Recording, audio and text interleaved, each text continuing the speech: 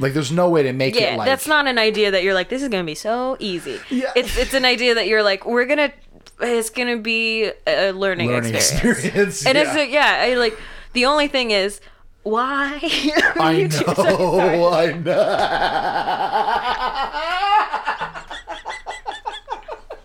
Not gonna try and cover that one up. I'm glad it just like went probably right into the mic. That was the best. That was a grade A one too. I'm very proud of that. Man. I'm glad that one got caught on the audio. You're welcome, listeners. I just did a coffee fart for you guys. What's up?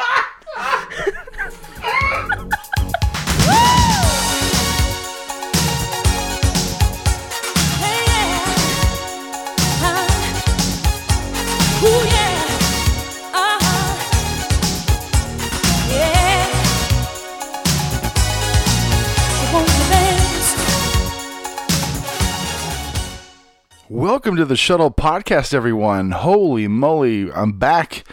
Finally, it feels like it's been forever.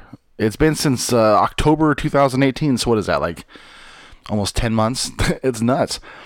I got lazy. I got really, really lazy, and I didn't record. I was making excuses about how I wanted to switch the room that I call the Shuttle and switch it, take it into the garage and make that into a room and studio, and I was like, oh, when I get that taken care of, then I'll start it back up again. And then that has little progress, or has had little progress. And so I'm still in the actual original Shuttle, which is cool. It's a great room. But it's time to start this back up again. I want to make sure I'm getting this out to y'all weekly because it's good for me. I get to create, and I get to just get myself out there. I love it. And... what's been going on since last October? Not a whole lot. Recently I've been trying to lose weight, like legitimately trying to lose weight. Not like just saying, this might be a thing I might want to do soon. No, like I think in the last, it's been 2 months and I've lost 40 pounds. It's pretty sweet. Not doing anything crazy. Just started Weight Watchers. It's kind of weird to admit that, actually.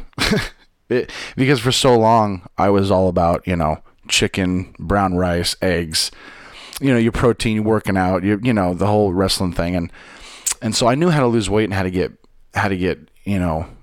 jacked or whatever, but I don't really know how to do it like in a fun way. So I decided to just put my guard down and give in.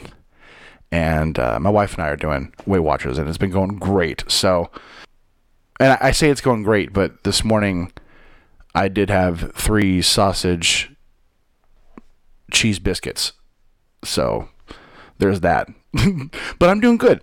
It's as far as overall, it's been great. So that's what I've been, going through, and just, working on comedy and doing as many shows as I can, trying to get out of the state as much as I can, or really just out of the city of Boise and Nampa and not Caldwell, as much as I can.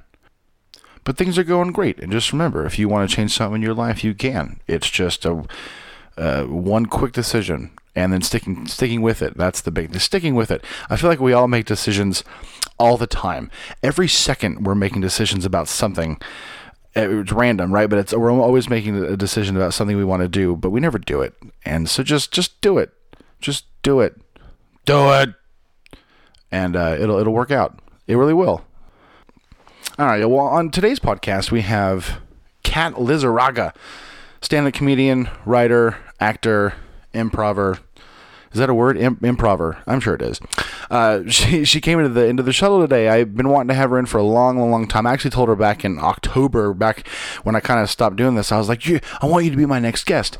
And so when I started back up, it was only fitting that I had her on. She's a good friend, just like when I have a lot of people on. We've all been hanging out for a few years now, but we don't really get time outside of the clubs and stuff like that. So it's always nice to have them come in and have everybody, hang out with me for a little bit. We get to know each other more, and it was pretty fun. She brought face masks, so before the podcast, we put face masks on, and it's been a while since I've done that. I actually like that. One of my favorite scenes in a movie is American Psycho, when Christian Bale is the very beginning when he's doing his morning routine, where he's putting all the oils on his face and the masks on his face, and making his just skin look awesome. That's like my dream routine in the morning. Not the rest of the stuff that he did. That was awful, right? That was the murder's bad. Don't do that. But the beginning of the movie, the first 5 minutes, that's my dream. So, but yeah, it was great, and we had a lot of fun. We talk a lot about comedy, where she grew up, and really, I mean, a whole bunch of stuff. I don't want to sit here and give you a table of contents, but you just listen. It's great. It's a great podcast. I had a lot of fun. I can't wait to keep pumping these things out for y'all. So enjoy episode 9 with my guest, Kat Lizarraga. Which it wasn't a strict goal, but I would try and do this. Yeah. It was like, just put $20 aside. So if I don't spend any money, that $20 goes right to like paying off the computer. Yeah. And then if I don't, then I'll just pay like the monthly thing at the end too.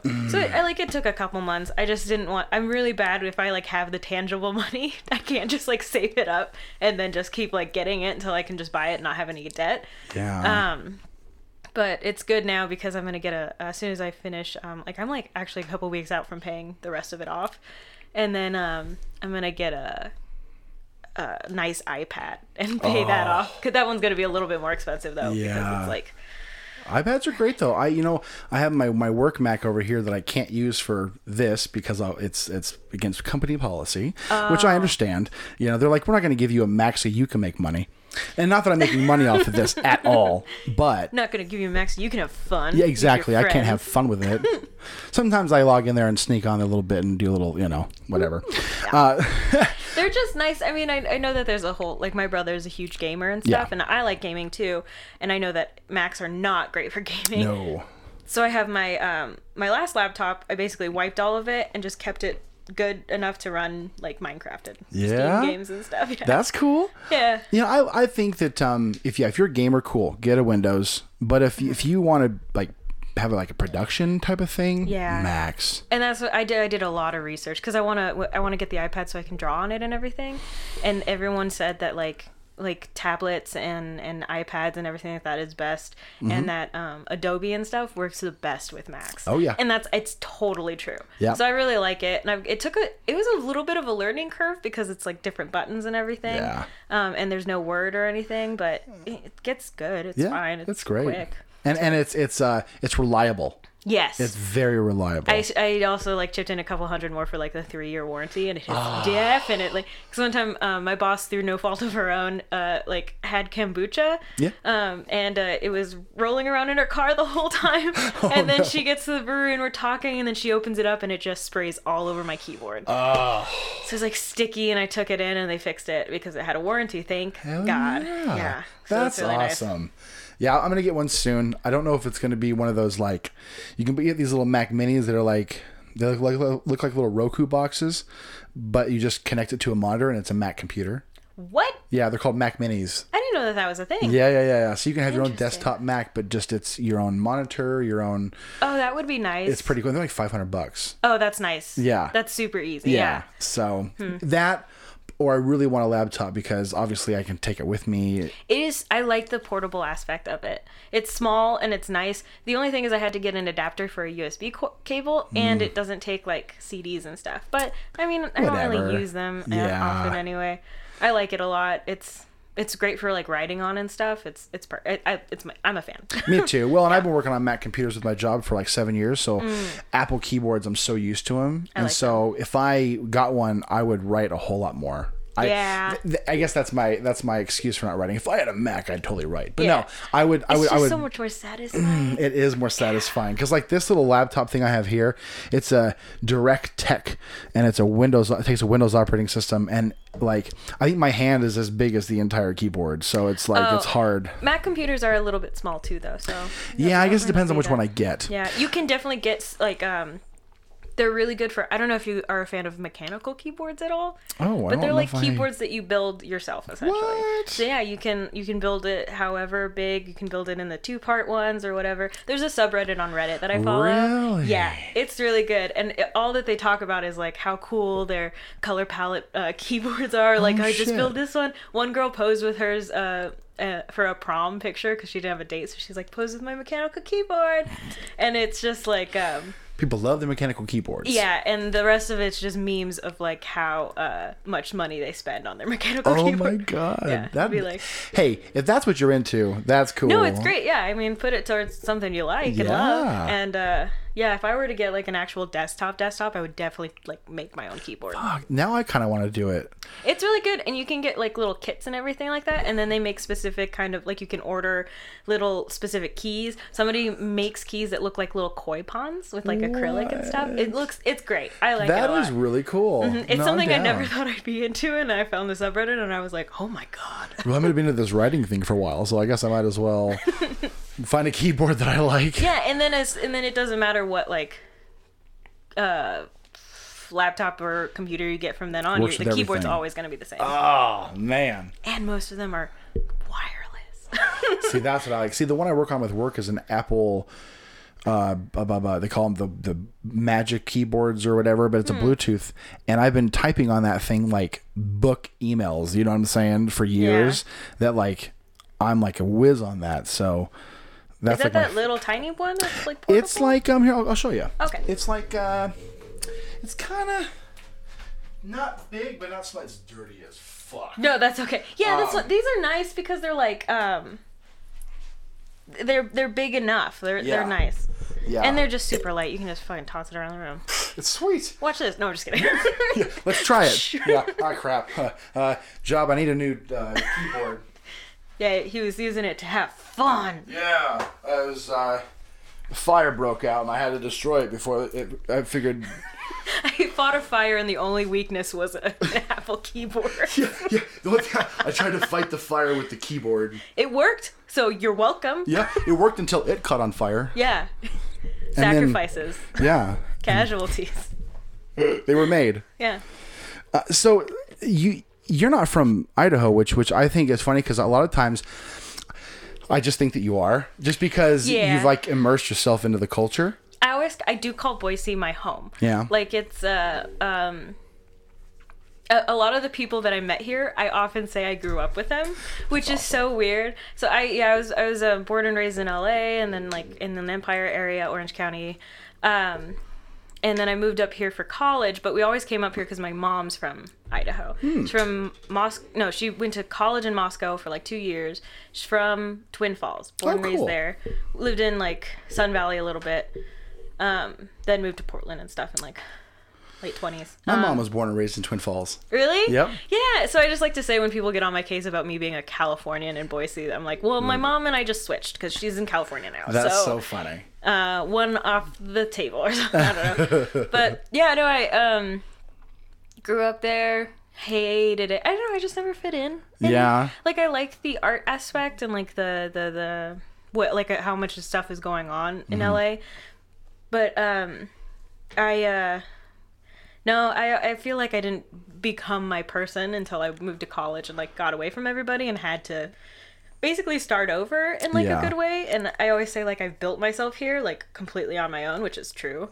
Because I came here without knowing anybody. I went to college, and then so I keep like burping in the back of my throat. You know, when I listen to this when I listen back to it, I always find myself, I'm always like if I don't realize I'm wheezing when I'm breathing, I'll be like, and I'm like, what is that?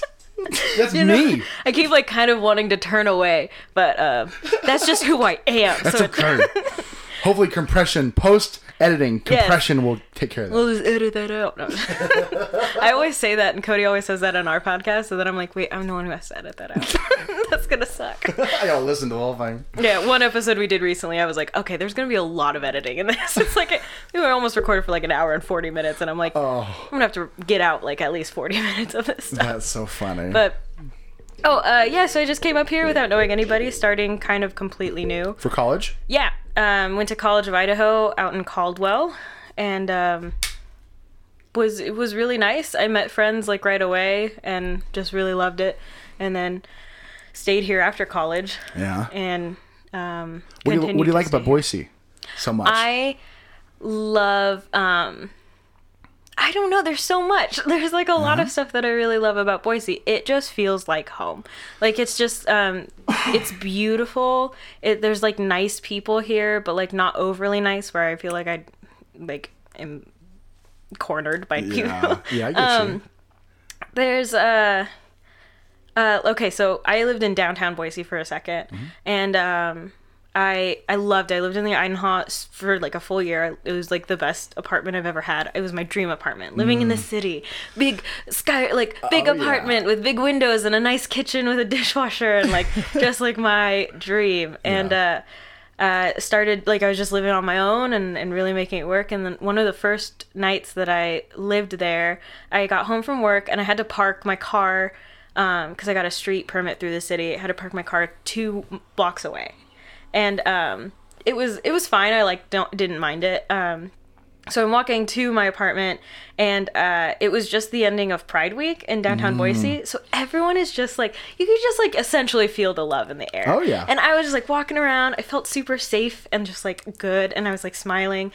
And so many people just like stopped me because I was wearing overalls at the time, and somebody stopped me and he's like, "I love your outfit," and then like walked away, and somebody gave me like a little rose. I was like, "What?" This is all happening in the span of like 2 blocks, shoot. and I was like, "I feel like I'm in a movie. This is amazing." You're like looking around, And like, is then, somebody filming this? Like, is this for me? Oh my god, am I finally the main girl in an indie flick? This is amazing. And then I'm almost to my apartment, crossing the street, and this guy kind of rounds the corner, and he looked magical. He was just like not wearing anything particularly like loud or whatever, but he just looked like he was like just walking in that way that was like, oh my gosh, this guy's gonna like grant me a wish. And so then he just walks up to me and he like puts like 4 of his fingers to his lips, kisses them, and then just like brings his hand down like in a very like beautiful motion, and like all around me, like he was kissing me and then like drizzling it all over me and like sprinkling it all over me, I guess to say. Man. And I just like smiled. I was like, thank you. And he just was like, no problem, babe, and like walked away. And I was like, I love where I live. And I think that's just what I love about it's just like a magical and like a way that not a lot of people think of. When my cousins visited, they kept calling it like a fake world. They said they were like, I feel like we're gonna drive and hit the background because it's like it seems so like it's funny. Like a fake thing. Because they still live down in California, and they my cousin just kept saying like, I feel like it's gonna be the ending to that one Truman Show where we're just gonna hit the background and this is all gonna be fake. Walk up the stairs and open the door. It's like people having donuts back there. Oh, that's crazy. And then we were there, and we heard like sirens run past us at a restaurant we were staying at. She's like, oh no, it's cool, there we are, this is real life. I feel like I'm at home. That's so funny. You know, Boise is such a great place, and I grew up here, so to me, I wanted to get out. That was the first thing I wanted to do, was to just leave. It's exactly why I left. I was like, from like day one, I was basically like, I'm gonna go away for college. For sure.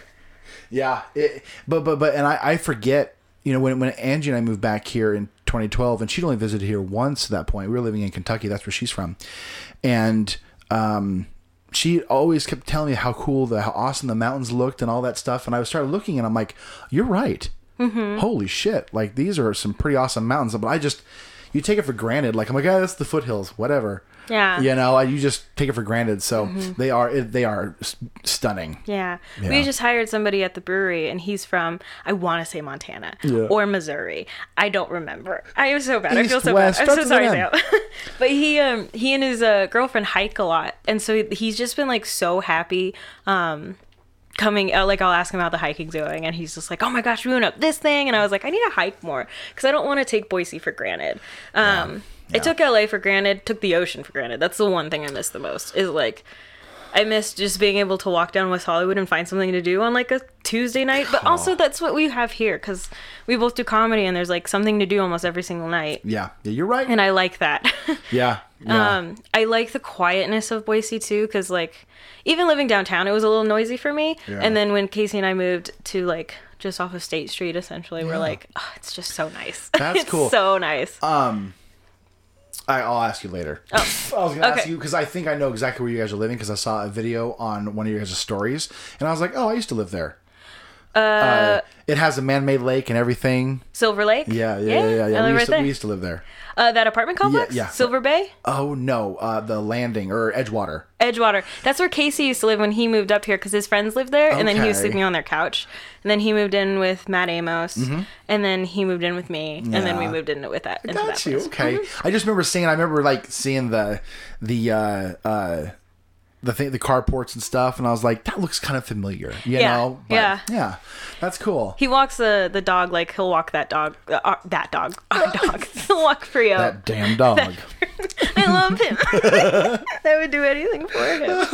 I took a hike with a friend, and we found these beautiful flowers, and I was like, I'm gonna take a picture of him right in front of it. And I was like, he probably won't sit still enough for me to take it. He sat and he let me take like 20 pictures of him and he just like stayed there and he kind of smiled and looked up at my friend and he was giving me different angles and everything and I was like crying. This is beautiful. He's so beautiful and handsome.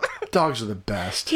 Dogs are the best. They really are. Not to shit on cats or cat people because I'm an animal person. I was just talking about this with somebody. Like, I do love cats. Mm-hmm. I am not a cat owner and I realize that now.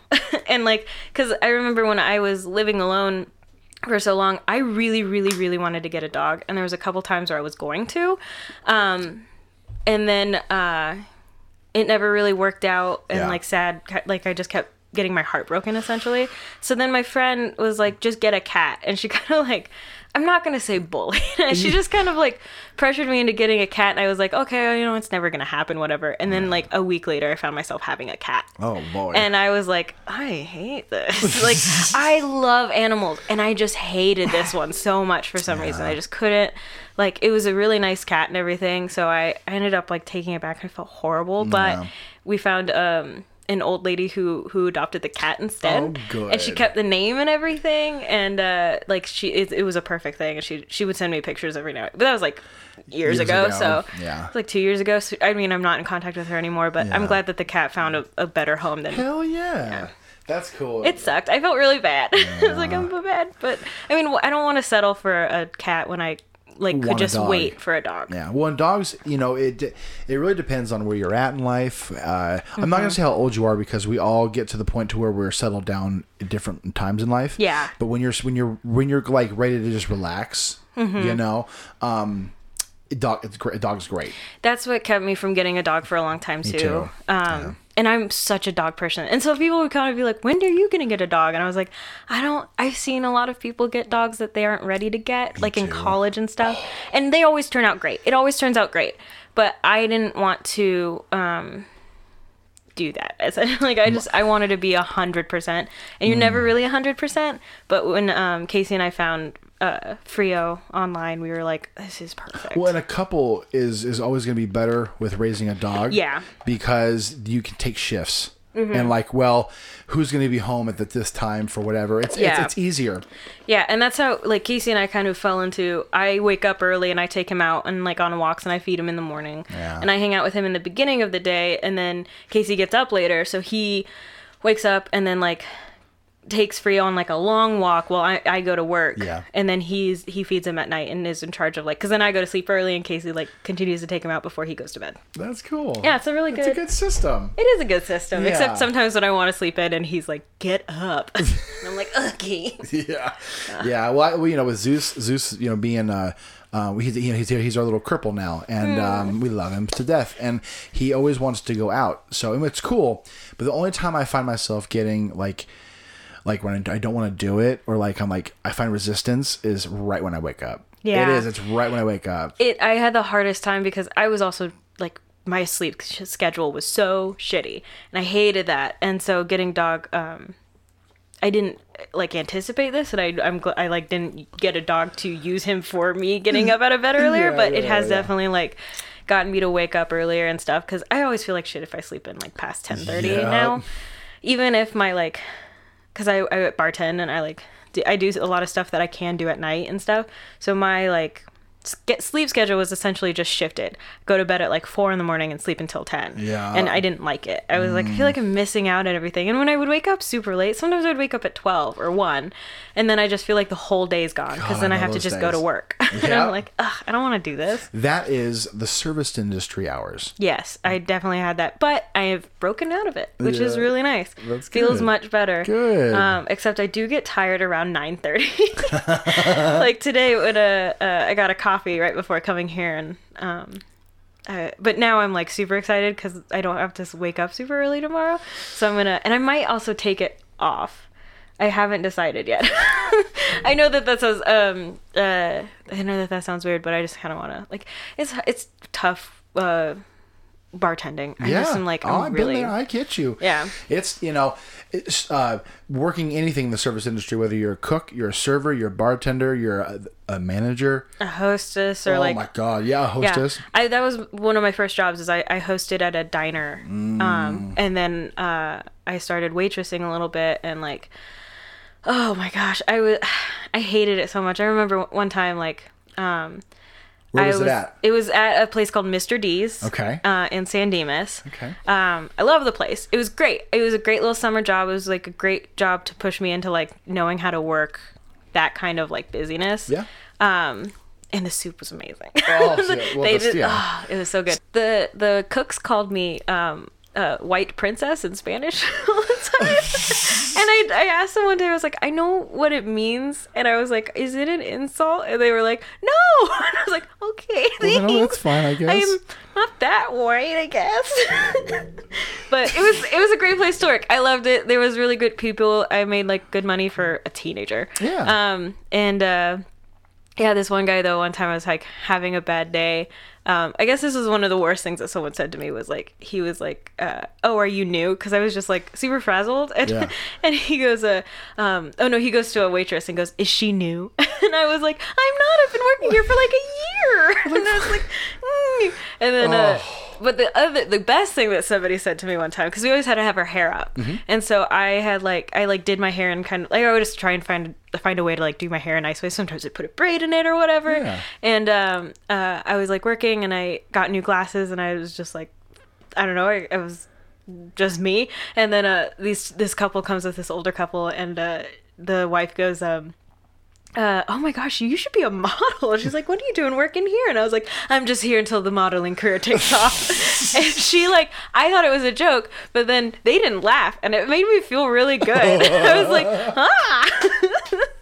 that's nice. Oh, that's great. So, that was fun. What was it called again? Mr. D's. Mr. D's. Yeah, and then man. It was a fun place to work.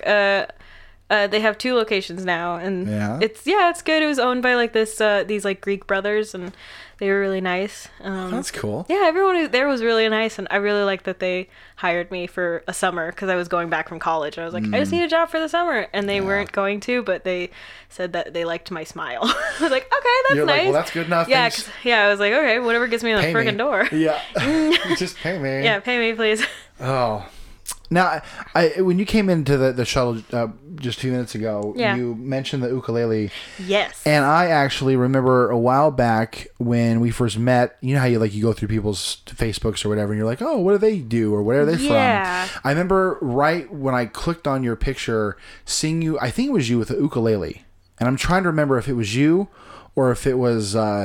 There's a couple. I do have a couple pictures on my Facebook of me with a ukulele. I have one where I was in a sketch for my friend, where she like wrote a song about like not being a dick at parties and like sexually assaulting women. And she was like, I want you and a friend to like play it, and like you guys are pretentious like indie writers and stuff. So I had one where it's like me with kind of like long wavy hair, wearing like a striped shirt, and I had it just like sitting. I looked like some freaking stupid artist.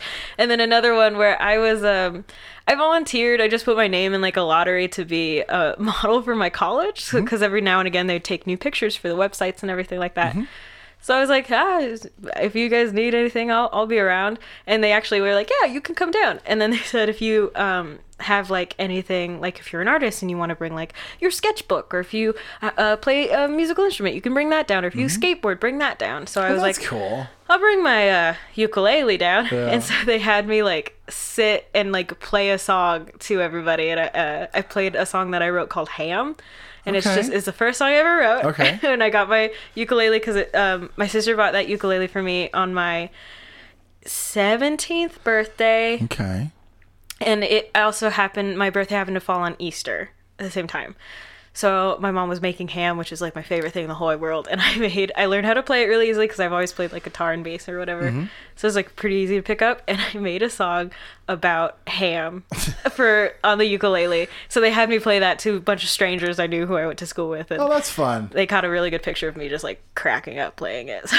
That's cool. Now, so if you play guitar and bass and stuff, did you start performing in front of people at an early age? Or? Yeah, I started with flute in elementary school. I was a bando too. Yeah, my mom was too. She was like drum captain and she played sax. She was That's cool. I get my creative side from my mom. Nice. my jokes from my dad, but like it's you have to. My dad his jokes are really funny, but they're definitely dad jokes. Yeah. I played flute in elementary school. That's what I started with. I carried that throughout like middle school and high school. Uh-huh. I was in jazz band and I was second chair, so I played like piccolo and bass flute. Cool. And then 1 year in jazz band, like a bunch of flautists came in, and the director was like, "So if any of you flautists, like, we need other people to play other instruments because we're lacking in other departments and like have too many people playing flute. So if you guys want to change, let me know who wants to change." And I was like, I'll change. So she made me I learned tenor saxophone. Oh, cool. Played tenor for a while. So you went from flute to like a reed instrument, like straight up. I loved it. Was my favorite instrument I think I've ever played. Oh, that's cool. Yeah, I loved like playing jazz and like improvising on it. Can't do it anymore, but I feel that. I was a drummer all the way through school and I have no idea. Yeah, I picked up the flute the other day and I was like, this is not going to work. And then I stopped doing that, and then my mom, like, as a Christmas gift, my parents got me a Hofner bass because I was obsessed with the Beatles, and especially Paul McCartney. Saw a Hofner bass in, like, a thrift store one time, and my mom it was in the thrift store. It's like an actual guitar shop, but they bought it for me for Christmas, and they signed me up for, it was like the second part of the gift was signing me up for bass lessons, and it's also at a place, it's called Mike's Guitar World in Glendora, California. Really cool place where they also put you in bands. And then they'll have band practices and you can hold it there and everything, and then they'll put you on shows and stuff. So I was in a Beatles cover band for 5 years. I've played bass in it and I've sang, and does Montana know this? I think I have told him and he laughed at me. Damn.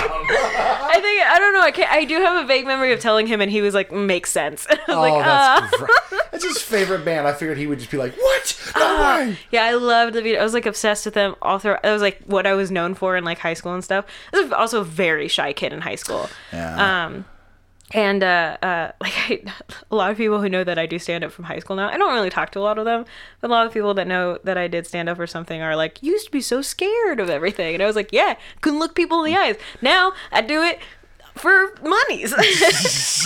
But yeah, that's where I started performing for people and stuff, was part of the band. Cool. I always wanted to be like a cool person who would like, get kind of crazy with it, like how I can do now. Yeah. But I wasn't back then, and so it was like slightly letting out the valve. You're like, and then but I was too scared and everything, and I was still like a teenager and whatever. And then when I went away to college, I was like, now is a chance for me to be who I really want to be. And so that's so cool. Started just like I did cabaret, and then that's when I also started performing comedy and improv. Yeah. Then, junior year of college, a couple of girlfriends and I were like, let's do a comedy show, and I'll just try and do stand-up comedy. And then I did that. I think I remember you telling me about that. Yeah. When we first met. Or you know what I mean? Like, I remember you saying you done a show with all women, right? Yeah, it was called You're Funny for a Girl. Okay. One of our friends hosted it, and then I opened, and then there was like 4 of us. Haley and I got started, the Haley Lenhart. Yeah, she was on that show too. She closed it. That's so cool. we both planned to do 10 minutes, and we both ended up doing, like, everyone on the show ended up doing, like, 15. It was, like, insane. We didn't know how hard it was, because we were just like, let's dip our toe in it. Yeah. So then we all kind of got together sometimes, and we'll watch, like, comedy stand-up specials and, like, see how they wrote jokes, and then just try and think of them ourselves. And and then somebody that we knew through improv, he had just opened up, like, a little studio in his apartment, and he was like, hey, I'm gonna do a show, you guys should come down and, like, be on the show, do guest spots there, because he just saw that we did stand-up comedy once, and he's like, come on, and I was like, yeah. So me and Haley went down there, and Lady Business hosted, or I think Sophie Hughes hosted. Okay. Not sure. Anyway, that's how I met them. Okay. And they were like, you should audition for Boise's Funniest. Yeah. And I don't know if Lady Business liked us right away, but Sophie, like, really sat down with us, and, like, she started telling us all about it, and she was like, please audition for Boise's Funniest. And so I call Sophie my comedy mom, because and then she didn't know I existed for, like, a couple years, because I did Boise's Funniest, and then I, like, went away for a little bit and then came back, and I was like, hi. Well, you were away, I don't think it was even that long. I think it was just for the remainder of that next school year, right? Because it was like 6 months. Yeah, it was nothing. Because so that's when we met. It's funny, that was my next thing I kind of wanted to get into. I always forget that you and I were in the same season of BFP together. That's so funny. You and I were top 5. Top 5. It was the only people left from our years, you, me, and Haley. And Patrick sometimes does it. Yes, and he does well when he does it, because it makes me so mad. I love Patrick, but, like, he doesn't do it a lot, and so then when he could just get up on stage and freaking murder, I'm like, yeah, I have to go to Mike's every single week just to make a joke work, like, like, almost as well as you do a joke first time. Yeah. What is happening? Yeah. Well, and this is all from a scientific part. This is not anything but, like, okay, there's a raw talent that you can have. Mm-hmm. Okay. And he has that. He's shown it many, many times. Yeah. However, there also is a muscle that you work that lets you work any room that you come across. Yeah. And there is and respect Patrick, seriously, man, but you're not developing that muscle. So that is something that is. That's exactly what I was talking to Matteo about that. Yeah. And because something that was really hard for me to learn in comedy is that people are going to pass you by. Yeah. Essentially, is like there's always going to be some instances where people are just going to get farther and, like, faster than you, and just have it and be able to go up on stage and just freaking murder. He was like, basically, like, some of those people have it, good for them. They take it like a duck to water, but they're not going to have that muscle that you, like, work at, and the drive that you have. And as soon as it gets hard for them, it's going to be really hard for them, but it's been hard for you, and you've been able to, like, fight against that, which is a great thing. It's a great thing to have. Yeah. I know a lot of people who've, like, spent years and years getting, like, good at comedy. Yeah. And that always gives me a lot of. I'm like, well, if it took them 10 years and I'm okay, after 3, I should be fine. That's awesome. Well, somebody explained it to me when I first started. They said that think of it like. Your years of comedy, think of it like a person growing as a baby to a person. Like, so you and I, we're only 3-year-olds. Yeah. So we're just learning how to talk. You know what I'm saying? Like, we can kind of run, you know, we have a little bit of motor skills that way. Goo goo gaga dick joke. Yeah, exactly. Yeah. We can say, I want food, I'm hungry.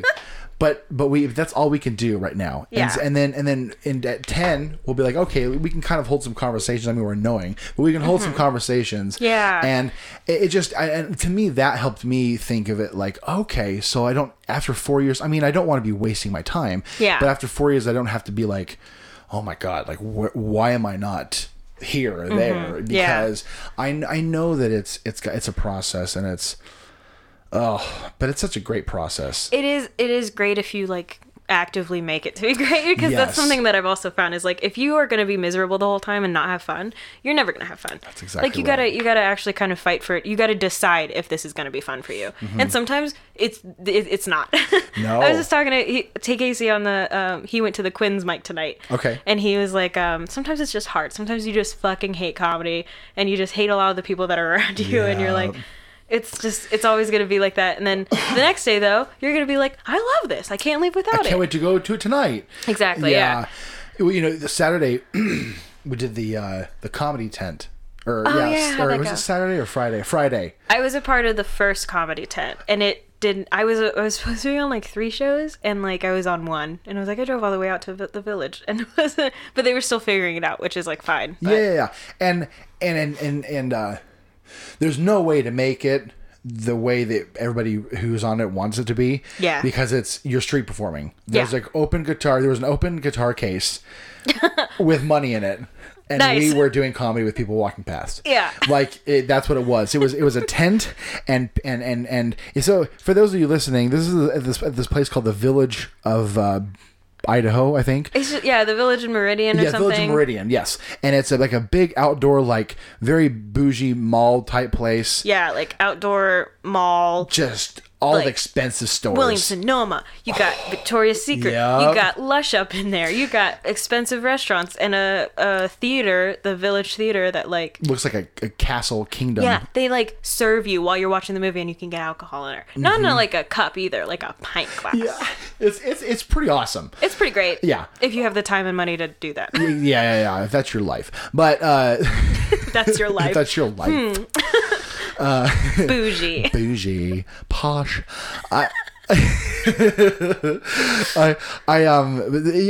we're sitting there outside in this tent, and there's all these other booths. There's like you can buy stuff over here. People are making handmade jewelry you buy over there, and there's a beer garden thing, and then there's this comedy tent, and people are literally just walking in and out of these stores and walking in and out of these other places buying stuff, and they're walking past and they don't even give a flying fuck. Yeah, that we're trying to make them laugh. Yeah, that's rough. That's one of those times where you're like, what the fuck am I doing? Yeah, I remember showing up and like it's hard to judge it based on the one that I did. Yeah. And for me, they just had it like in this tent, and there was literally like 6 chairs, and there was like all 4 walls. Some of the like things were lifted because it was a windy day. My favorite thing about all of it though is that like I can't remember what he was talking about, but Austin Bo Johnson was like yelling into the mic. It said something about I don't condoms. I don't know, like something weird. That's great. And like, maybe hacky sacks. I don't know. Like I want to say it was like condoms, hacky sacks, or croutons. We don't know. We'll never know. That's the last of the universe. But I just remember him like yelling about something. Maybe it was about Target. Okay, he's yelling about something, and then like I see out of one of the little flaps that was kind of like open, you could just see past it, this guy who's like playing with his kids in the beer garden, and then he just like looks up and like looks at the tent and just like shakes his head no very slowly. And then he just like turns and walks away with his kids. He's like, come on. Let's get the hell out of here. Yeah, it was so funny. Oh, that's great. It was really funny, yeah. I loved it a lot. It's so brutal. It was really, yeah, I mean, I did, cause like the first show we were just like, let's just do comedy, whatever. Yeah. So I was like, this is going to be fun because it's just comedians in this tent. It's just my friends that I can talk to and be like weird. I can just like tell them weird stories that I've ever had. And then right before I go on stage, 2 people walk in and sit in the tent, and I was like, well, now I have to do fucking material for these chumps, and they're sitting like not 2 feet away from me. So I just like, it was in that weird point where I was like, I have to kind of look at them, but I don't want to just like stare at them. Like lean down, put my hands on my knees and be like, hey buddy, want to hear about a time I got high once? Wait to see what I got for you. Yeah, hey. But then, so I was like, well, those people hate me because they kind of like did that thing where they were afraid to laugh, I think. I hope so. I want to say that. But didn't really laugh that much. Oh, God. And then I went to a diner with Cody the other day, and like this guy like serving us, and he's like, hey, you do comedy, right? And I was like, well, yes, I do. Thank you so much. And he's like, yeah, I saw you at the comedy tent at the Village. And I was like, wish you would have seen me someplace else. Hey man, I'll be at the blah blah place if you want to go see me there. We want to see do a real show. Not that the comedy tent is not great. It's just brutal. It's just like a weird brutal. Brie knows it's brutal. Yeah, I commend Brie and Haley for putting that on because it's like, why would you want to do that? Yeah. It's like they're trying to put themselves through a nice little training camp with that, and also putting us through a nice little training camp with it. But it is one of those things where you're like, you know what? I tried escargot once. And I don't think I'm going to do it again. Yeah, but I tried it and I could say that I did it. Yeah, I did it. Yeah. Yep. I went down that road. Yeah. It was also nice because I wanted to go to Lush and get more face masks. I was like, well, while I'm at Lush getting more face masks, I guess I can perform in this comedy tent. It was not the other way around for my train of thought, really. I was like, maybe I'll go see Spider-Man after this. So when you did it, they had chairs in the tent for people to sit and watch? Very, very small ones. And it was like hot and it was weird. Yeah. So when they opened it up and they were like performing, like doing street performances instead of having a tiny room, and I'm using tiny room with air quotes and very, very like, very, very loose terms. I think it did way better because people can like walk by and see it and stuff. But yeah, they didn't have chairs for us. It was the mic and then the street. So it was just people walking by. Was the mic hooked up to anything, or was it just a a stand with a mic, and then it had the speaker. Okay. But like but then there was a back area where like a green room kind of for us to sit in, but there was nowhere for the people to sit. So it was literally you had to walk up and stand and stop and stand. And so, interesting. Oh yeah, it was. That seems like it's better than the little room because people felt really cramped. Yeah. Also, people like when like Haley and Bree were like trying to get people in there. People would kind of look in and be like, Yeah, well, and again, respect to them because, like I was saying, we said in the beginning, there was no way to make it good. Like, there's no way to make it like. That's not an idea that you're like, this is gonna be so easy. Yeah. It's an idea that you're like, it's gonna be a learning experience. And I like the only thing is. Why? I know.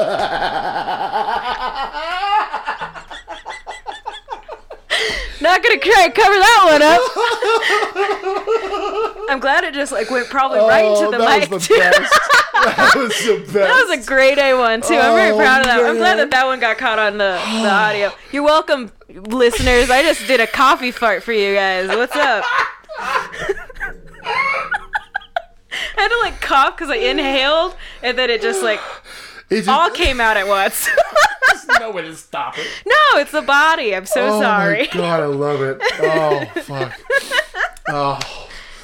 Oh yeah. Comedy. Hey. Comedy if you had to say anything about the comedy tent, you just said it right there. Case closed. Great. Case closed. Great point. It's not the worst show I've ever done, though. No, it really isn't. It really isn't. No, there's worse. There's definitely worse. I did a show at a biker smoking bar in Nampa. What was the place called? You remember? Something River, Whiskey River. Oh, something like that. Okay. Something sounds like they got bikes parked out front. Oh, it was an insanely just like all these biker dudes, and then their like daughters. And, like, they're, like, as tough as their dad, which is great. But, like, they're all smoking inside. They're not listening. It was, like, a sold-out room, too. It was, like, 70 people. It was a big bar. And, like, nobody wanted to hear comedy. And at first I was like, they just can't hear me, whatever. Yeah. And, like, it's fine. And then they were, like, Montana got up, and he actually told a joke and got the entire audience to laugh. Oh, shit. And then he got off stage, and I was like, hey, man, congratulations, you got them to listen. And he's like, no, I would have rather had that joke go flat because... it shows that they were listening and they just didn't care. And I was like, that is so true. That is so true. And it was just like a shit show. I mean, someone tried to grab the mic from Derek, who was headlining, and like, was like, get up, and he had like push him off the stage. And then when I turned and I was like, hey, people who work here, where's your security? Or like, are you going to do something? And they were like, why? So they didn't care about us either. It wasn't like people were coming for the comedy or whatever. Yeah. And, it was not fun. And then I went to the bathroom and I told like my, how convenient, I told my farting jokes on stage. And then I went to the bathroom and I was literally in there for like 30 seconds, just doing my thing. And like some guys started like pounding on the door. They tried to get in, and then they started pounding on the door like, come on, stop pooping in there. Well, come on out. And I like just took my time, and then I came out, and they were like, what were you doing, pooping in there? It's like these two big burly like biker dudes, and they started like putting their hands around me, and like they were like, no, she doesn't poop, but she does fart. What? And then Casey like was also in the bathroom, and he was waiting for me, and he like reached in, grabbed me, and he's like, we gotta go. Like we left, and I was like, thank you. Oh my god, it's just weird. And somebody stopped Casey on the because he hosted it. It was me, it was Casey, and I did a guest spot. Montana did it, and then Derek headlined. Oh shit. And somebody stopped Casey on his way out to like go smoke, and he was just like, "Hey, I want to let you go. I just want to let you know that you and your friends aren't doing too good." Thanks, bro. Yeah, and he was missing all his teeth, and then he offered Casey weed. I'm like, you don't like you're doing so well, bro. Exactly. There's no way that you can be pointing the fingers right now, because you need to have at least as many teeth as you do fingers, and you don't, my dude. Great. So, but like, I don't look back and cringe at that memory. I'm just like, it happened. That was fun. My brother was in town, and he like filmed like my set for me, and he's like, "Hey, I filmed your set. Do you want me to send it to you?" And I was like, "Why don't you just delete that?" It's like, why don't you just make sure that never hits the surface of anything? And then it was still pretty fun. I wasn't like upset, and I'm still not upset about it. We all need those like we do. Stupid. If mics. It's good all the time, then we're just fluffy. Yeah. Like we're just floating on clouds the whole time, thinking that it's always going to be great. Then you never get that edge where you're like good at handling stuff like that, and you can react to the audience. That muscle we've been talking about. Exactly, yeah. Yeah. And that's what like when I watch Sophie, she's so good. When my parents were up, she put together a little Up Next show, and I asked to be on it just so my parents could see me while they were up here. And there was 8 people in the audience. My parents and my uncle and aunt. So that's 4 of them, and then the other 4 people were this like drunk middle-aged white women group. Oh man! and so it was like 8 people, and then like slowly, like because Sophie was headlining, so slowly people kind of came in when Sophie was doing it, but she was like, "I'm just gonna do like 15 to 20 minutes," and like because like Eric Cole was also on it, and then Ian Owens hosted it, and she was like, "I'm just gonna do a little bit of time because there's not that many people here, so what's the point?" And she had so much fun just like talking to the audience and like doing her jokes in like new ways and stuff that she did like about 55 minutes. Like she killed it. And there was more people coming in, and she was like, "I'm not getting off this stage, and there's 20 people here." And then like basically she kind of got it, but it was so much fun. That's cool. And like that's so impressive to me, is that somebody can just like walk around on stage. It just like, I've seen Sophie set so many times, but it seemed like she just was coming up with this on the spot. Well, that's the best thing I think about us watching each other all the time, is that we know each other's jokes, so we can see when we're doing things on the fly more. We can see when we're it's we just notice it a lot more, and it's pretty cool, because I thought that when I first started, I was like, man, I'm just gonna get tired of like always seeing the same stuff and this. But when we actively try, and we're improving in this and the other, and it's nice because you can be like, "Oh wow, I know that entire bit, but I'm actually laughing right now because of how you kind of reworded this and how you did that." It's really cool to see that. I like that a lot too. Yeah. Because one thing that I've definitely learned is that it's not like being a comic for a long time isn't basically writing all new jokes every single time. It's like getting everything else. There's a lot of components to actually doing stand-up comedy. It's your stage presence, it's the way that you handle the mic, it's the way that you maybe put the mic stand behind the thing, it's the way that you walk around on stage, it's the way that you like present your jokes. Next joke. It's the way that you rework your jokes, it's the way that you do open mics, or like get like the way that you do shows and like compose sets, and you do that by learning everything else. So it's funny because it's like, as you're learning how, and not that we're in any position now where we're like, well, this is how I can see how it works now, but it is, I kind of feel like I'm getting to the point to where, and a lot of us, I feel like we're getting to the point to where we've worked a whole lot on trying to figure out how we want to be on stage, or who we are kind of deal, and all this stuff. That we're starting to play around with it more. Yeah. You know, like we're having more fun because we're not necessarily playing the part of a comedian, we're trying to just be us. And now that we're kind of getting how to maybe do that, it's becoming a whole lot more fun, just like spitballing stuff at times. Yeah. You know, not so nerve-wracking as it used to be. There's like specific times where I like to like specific open mics that I'm like, okay, this one's like the late Thursday mic at Liquid, my favorite mic, because you can just go up there and do kind of whatever. Anything. It's great. And then like this past one, I don't know if you were there, but I just wore my Crocs on my hands. I must have left or something. Oh yeah. So I went up because I didn't have anything planned, and I also like Casey was basically running to go get them for me. So I like got them, and I was like, I'm just gonna put them on my hands, and like walked up on stage essentially because it was like so late, and I'm in this comedy contract with Dylan Hunter where I have to have Crocs on my persons for everything I do in comedy on stage in the year 2019. Oh shit. I'm 7 months in. I'm doing good. I haven't. What's the prize? Missed one. Pride. Oh, okay. No, okay, good. Okay, I'm down with that. We just like, so he basically bought me these Crocs, They were like $55. He bought me the Crocs. If I lose, I buy him any shoes he wants. Oh, shit. So I don't want to do that. And also, I get free Crocs out of this. And also, I've been really, really loving them. They're really nice. That's awesome. Anyway, so I just like, I walk on stage and I have them on my hands. And I like do the whole thing with like trying to lower the mic stand because Casey Hunt's really tall and he was like hosting. And then I'm just like, I explain the comedy contract really quickly. And then I try and tell a joke. And then I just go, "Is this what you wanted, Dylan? You sick fuck." It's like, he's not even in the audience. I was like, "Well, how could you do this to me?" And then I just started telling another joke, and then it totally bombed. Everything pretty much bombed. There was not a lot of people in that audience, and no one really laughed at anything. But I just kept being like, "Ah!" But it's so free, like you said, because even though whatever, you just went up there and you just had fun. Yeah. You know, and that's a big deal. Yeah. Do you want to watch these face masks? Oh yeah. So I hadn't even told y'all. We've been sitting here with these awesome face masks the whole time. Yes, Lush face masks. I mentioned them earlier before. I'm wearing. Yes. What are they called? You're wearing coffee something. It's like okay. I'm wearing cup of coffee, and Jeremy is wearing "Don't Look at Me." Ooh, so stop looking at me. Okay, I'm gonna look somewhere else. Yeah, let's go watch this off real quick. All right, Okay, we'll be perfect. back. So okay. Now, I did see this on your... Because recently I went on your Facebook because I wanted to write down some questions so that I just... Whatever, right? Yeah. And I saw that on your thing and your about... Because that's why I went to your about section. Yeah. And it said you were a judge at a dog show. Okay, so when I made What's my that all Facebook, I was 7.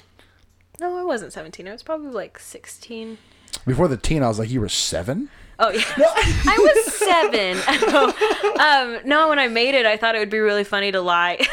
So I just it's a lie. It's a lie. I was hoping it was the truth. I didn't think that anybody really ever saw them. So I just thought of the like craziest thing that I would like, that would be almost believable that I could do. And then just put that on there. Oh, that's great. And then but I have been getting, every time, like when I did BFP, one of the girls was like, "I just stalked everybody on Facebook, and it says you're a dog show judge." And I didn't know her that well. Still have not really talked to her since the competition. And I went with that lie. I was like, "Yes, I am." Going with lies is the best. Oh, I do. I've been doing it so often lately. I went to, so I had I borrowed a ladder from work just so I can hang stuff up. My new apartment ceilings are very high, so I've been working on like decorating it. And I had the ladder in my car for a long time because I was like, just lazy and didn't want to bring it up all those stairs because the apartment's on the 3rd floor. And so I just had it in my car for like a week. And I went to the coffee shop and one of the guys was like, he burped in my face. And then he said, "Oh, hey, sorry." He's like, "Oh, hey, you got a ladder. What are you doing? You reach something high?" And I said, I lied. I was like, "Oh, I'm a muralist. I paint murals for the city." And I was like, "So I just keep it in my car because, sometimes the murals have to be super high or super big." Brilliant. And he like totally believed. He's like, "Oh, I'm like, what's that like? What have you painted?" And I just started naming terrible like random places. Like, I have some stuff in Freak Alley. I painted something on the side of a sandwich shop. Just like leaning really hard into the lie. And then he's like, "That's so cool. I'm gonna have to go check it out." I was like, "Yeah, do that." I'm like, you'll see my name on it. It just says cat right there. And then he was like, "Cool," and he gave me my coffee, and I left. And I was like, I can never go back there. Oh, that's the best. That you right now are talking about my entire like early 20s, like from 20 to 25. Not that I still do it, yeah, but like there was a time like when it was just me and I was like floating around this world. Yeah, I would like to fuck with people sometimes, and I do that a lot too. I like it. Yeah. I've been from Britain before.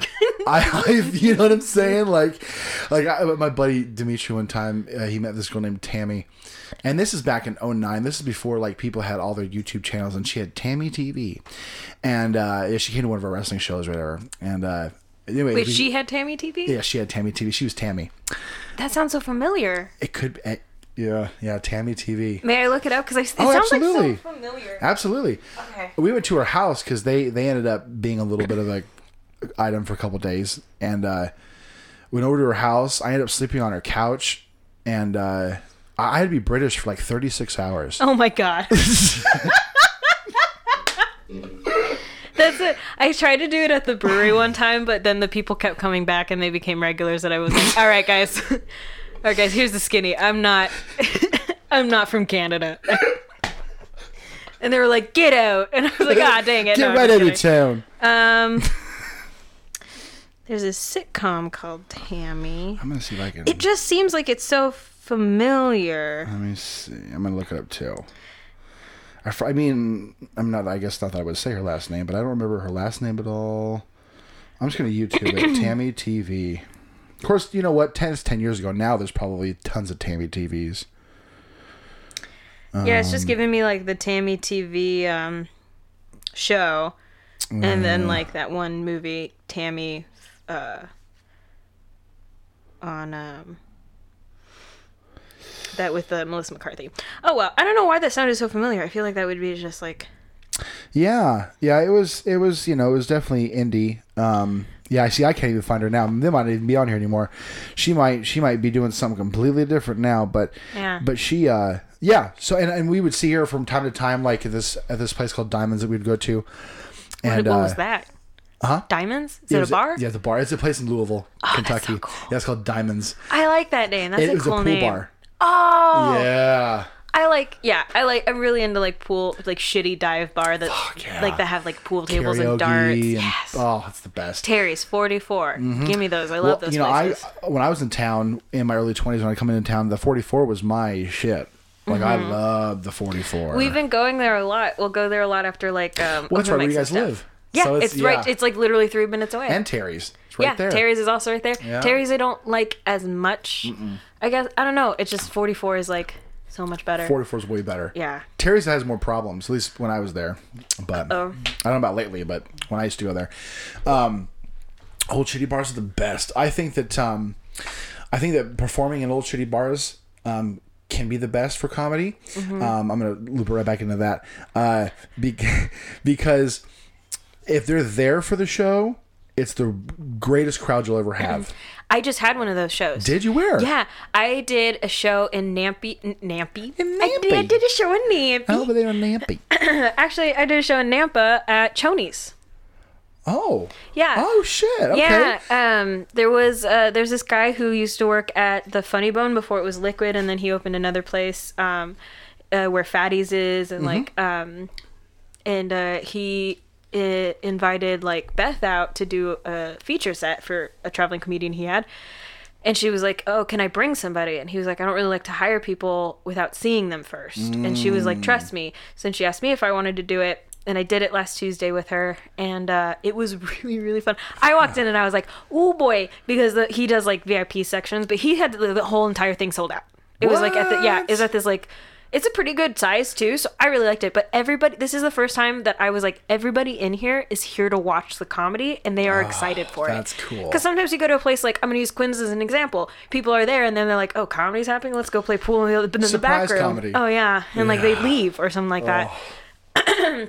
And so when we did it, I was like super excited, but the first 2 tables were his VIP section tables, and he's like, they've been buying those tickets for he's been doing this again for like a month or 2, but he's like, they have bought every single VIP section ticket, like it's the same group of people. So I was like, okay, so I hope they like comedy, but they were like, it was like a bunch of older like white women and men, like old like above 60. Yeah. And I was like, oh boy, they're not going to like any of my jokes. And then I got up there, and they were like immediately really responsive to everything. They kind of talked back in like a fun way. Everybody was like, it was kind of a longer room, so it was kind of hard to pull into the back, but they were still like super on board.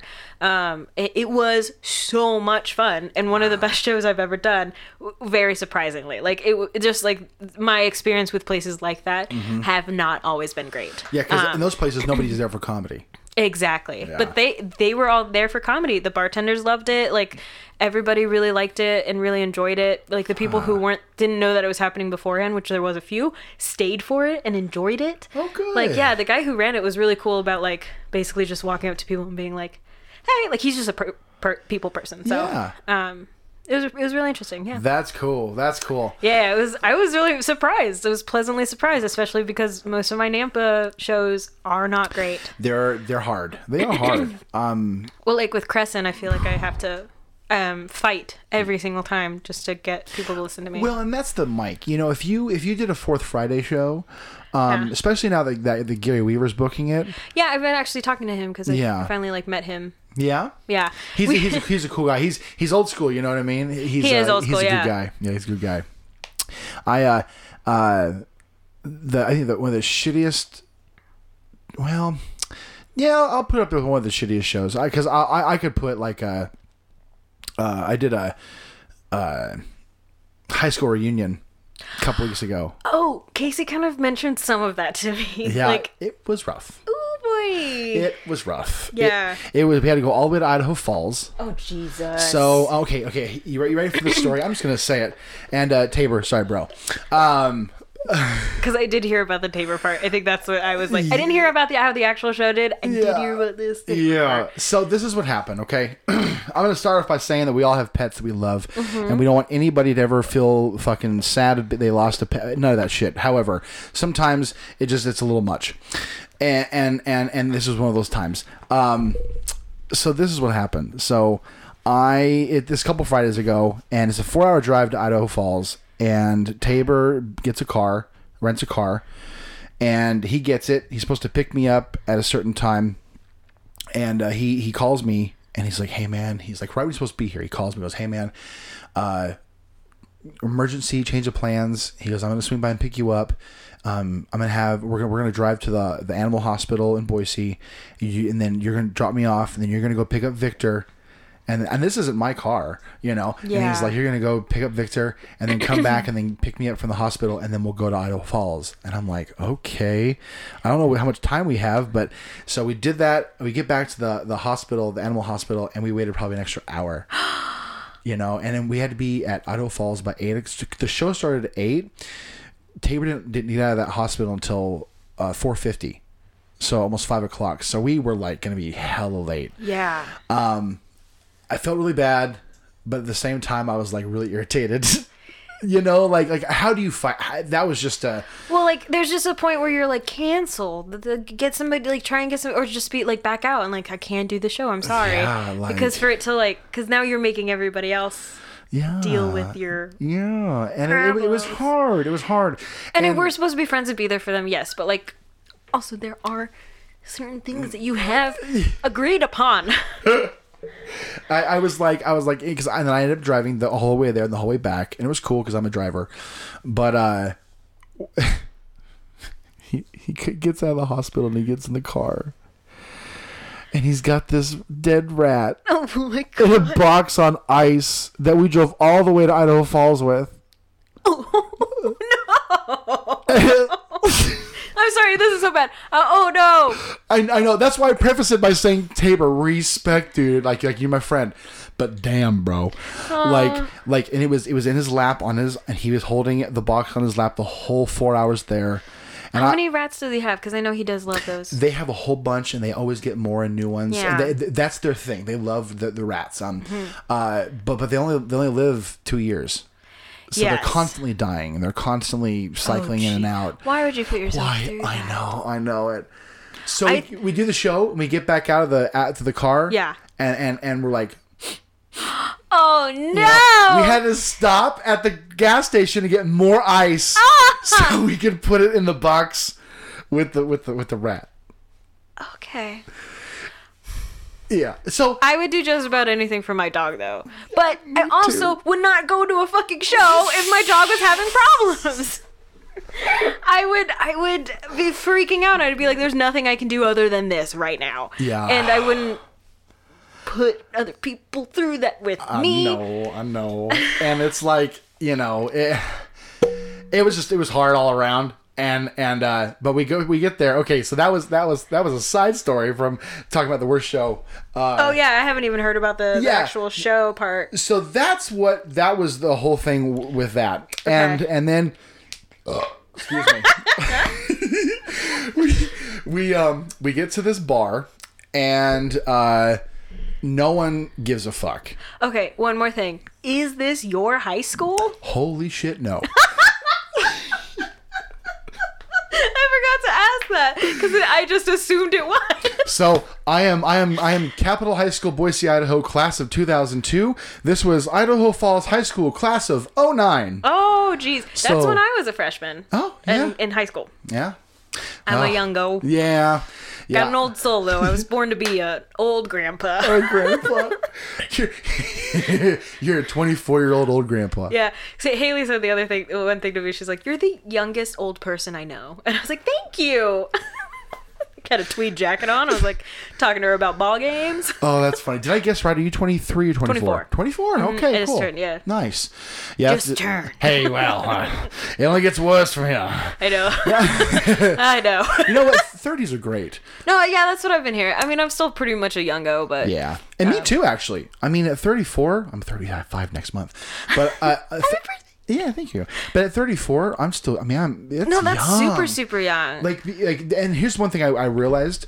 I realized as I keep getting older and older is that you're always going to be the young one to somebody. Yeah. Because no matter how old you get, someone's gonna be like, "How old are you?" And you're like, "I'm 43," and they're like, "You fucking young ass motherfucker." Yeah, exactly. It's like, what? Stop. Yeah, and then I recently have been having young people to me because I've been doing those house shows at Riley's, and Riley is a little baby boy. He is. I love him to death. Yeah. But he's been having these like house shows at his college house and they're the funnest things in the whole wide world. Yeah. But they like I feel like I'm like I feel like I'm an imposter at a slumber party. Oh, yes. For people, like, because they're all, 18, 19, 20. Mm-hmm. They're in college. They're still in the good years. I keep telling them, you don't know what you fucking have. Yeah. So, enjoy it, you Be son here of a forever, bitch. Yeah. Okay, sorry, tangent, but, this isn't your high school. That is insane to me. Is this anybody's high school in the show? Yeah, so a comic who is from, he grew up in Idaho Falls. Victor? No, this is Alex Davenport. Alex Davenport, he was here for our first year of comedy when we first started, and then he was in LA for 7 years. Was comic the whole time there, and then he moved to after he stayed in Idaho for 8 months, and then went to New York. He's been in New York for the last couple of years. Oh shit! So he's really good. Yeah,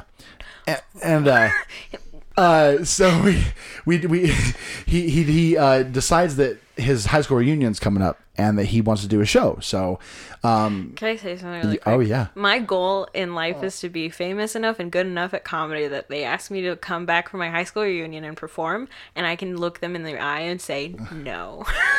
Oh. That is my one goal. Is because I want to show everybody in high school that they are all, most of them, not all of them, are fucking assholes. Especially the girl who was our fucking class president was a huge fucking dick. They always are. Yeah. They always are.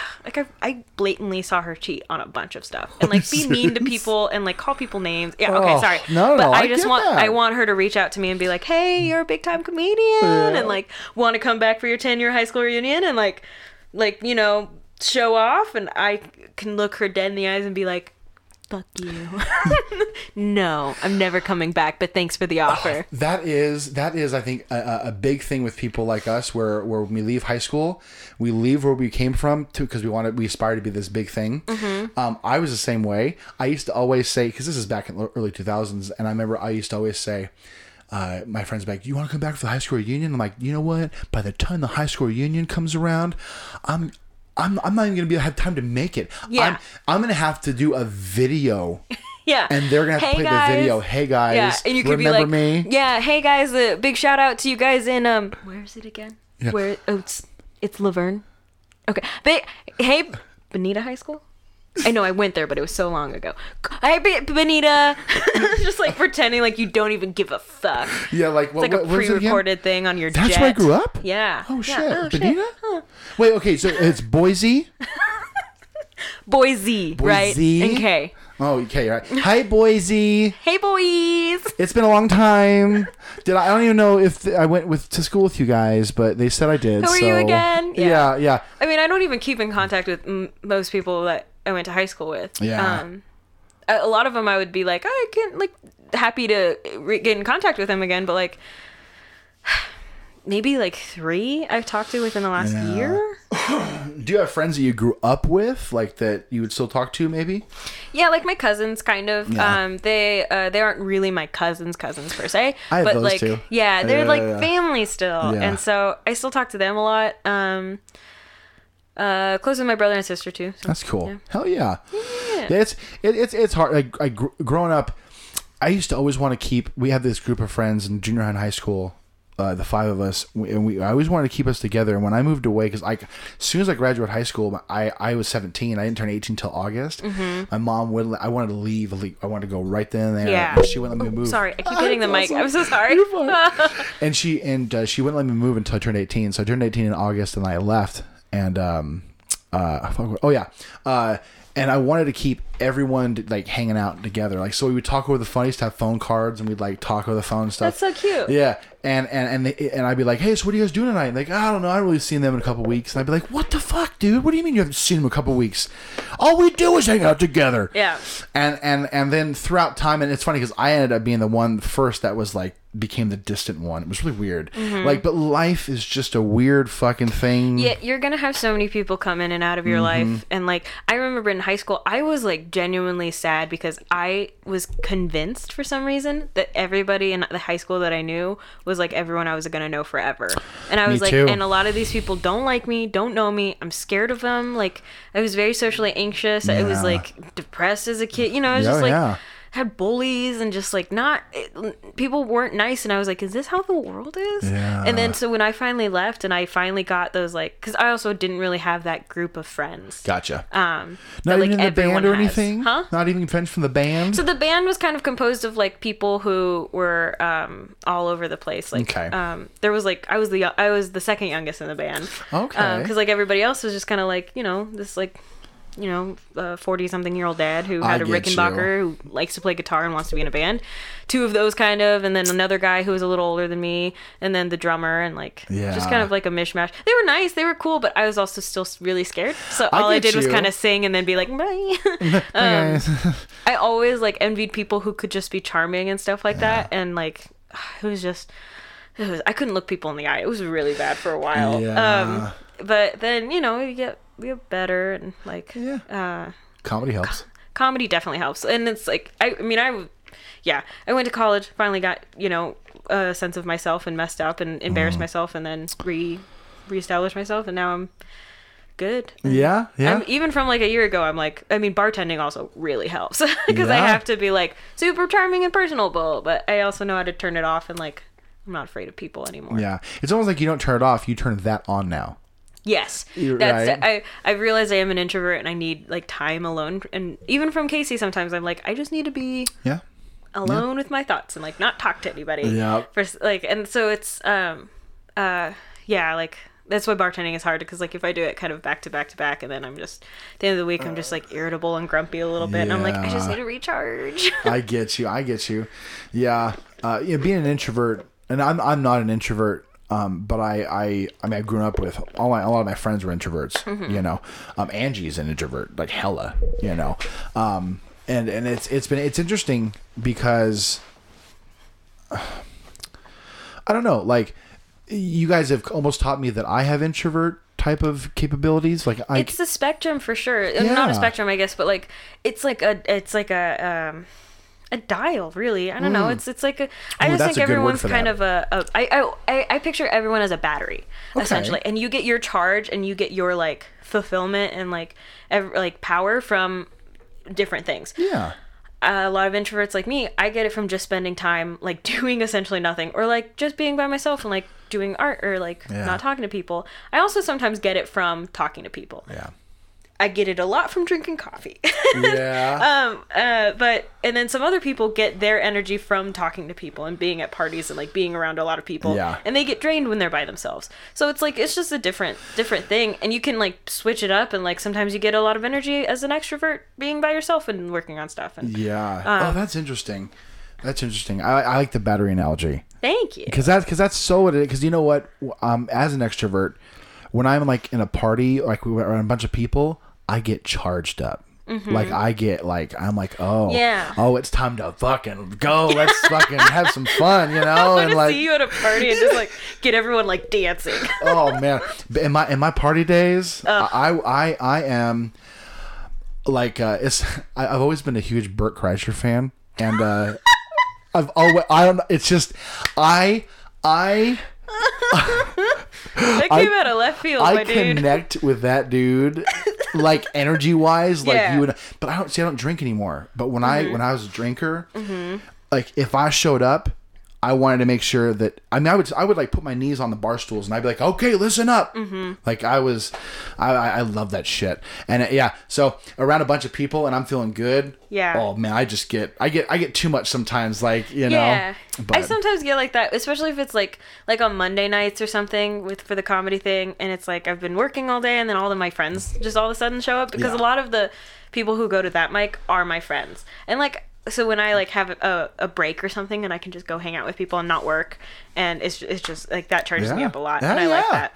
Music charges me up too.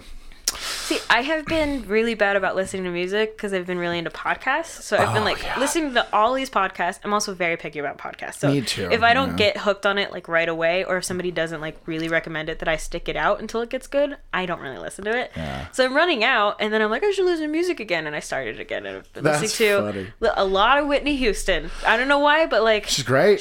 That is my pump up song. I want to dance with somebody. Fuck yeah. Is like what I do to get in the mood. Those songs, my favorite. Okay, and I do that one specifically. Yeah.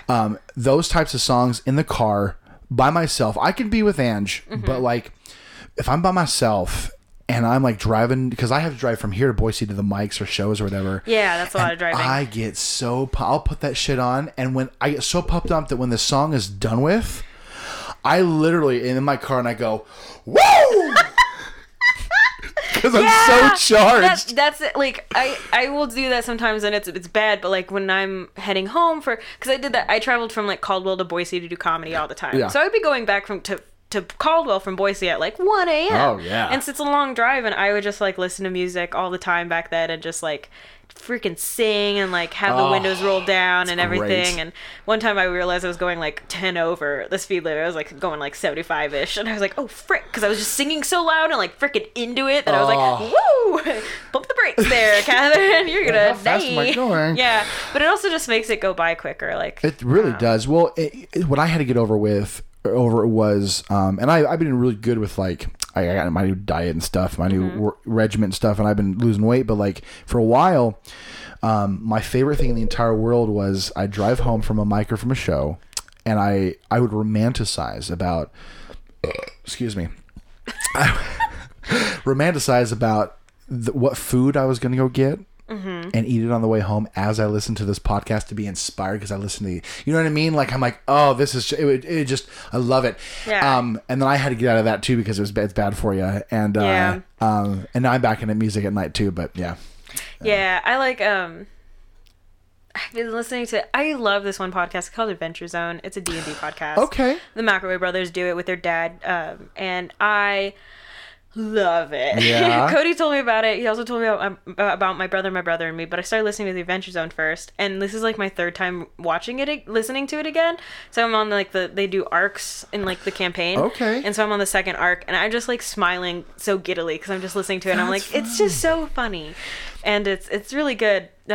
What's it? One more time. What's it called? The Adventure Zone. Yeah. Okay, because Angie listens to D&D podcasts, so I wonder if that's what she listens to. It's very story heavy, I will say. That's like the one complaint I've gotten from people, that it's like very narrative. But it's so good. Like the ending's really good. I like cry during it. The characters. So like I'm a writer and I'm a storyteller. Like I like stories. So when there's like a really good story and it's told in like a really cool way. Also, I get like the more that I listen to it, the more I'm like, because now I know what happens, and I'm like, oh my gosh, they just made that up, and then the DM like freaking turned it into like the biggest twist of the century. And like it's just so cool, and it's just so well written and well done, and it inspires me to do all kinds of stuff. And like you mentioned you like storytelling, and that's my jam too. Yeah. And you do stories. When did you kind of realize that that's what you like to do? kind of when I had to pick my major in college. Okay. So like I got into College of Idaho, and they were like, "What would you like to major in?" And I was like, I don't know. I was going to be an artist because I like to draw and paint and stuff, and I was like a very artsy kid in high school. I was actually voted most creative in high school. Look at that. And I like won art competitions and stuff, and I love doing it. But someone said something to me one time where it basically made me like scared to do art, like to major in art, because they basically said it is going to be super hard for you to make any money doing that. And I got nervous about it. So I was like, what can I do to make money? Is be a writer. And so like art comes super easily to me, but writing doesn't. Okay. So I was just like, I guess I want to challenge myself, and I want to be a writer. I love to read. I love to do like stuff like that. I've always been told I have good writing. So I'll be a writer. I was always very good at like literature and stuff. Okay. And then I guess I kind of had to find what I liked about writing and what I liked about when I was reading stuff, and it was just the story is like my favorite thing in the whole. My grandpa was a really good storyteller. My dad's a great storyteller. It's just like something that I did when I was like little that I didn't know I was doing. Yeah. I like a good story. That's awesome. No, my dad was a good storyteller too. Mm-hmm.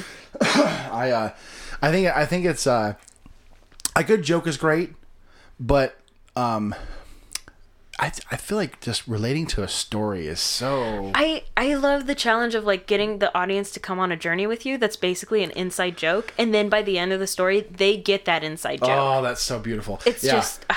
No. And like a good story, like I listen to the Moth Radio Hour a lot too. Okay, so I never heard of that. The Moth? No. Have you heard of Story Night here in Boise? Yeah. Okay, it's kind of like that. Okay. Same thing, basically.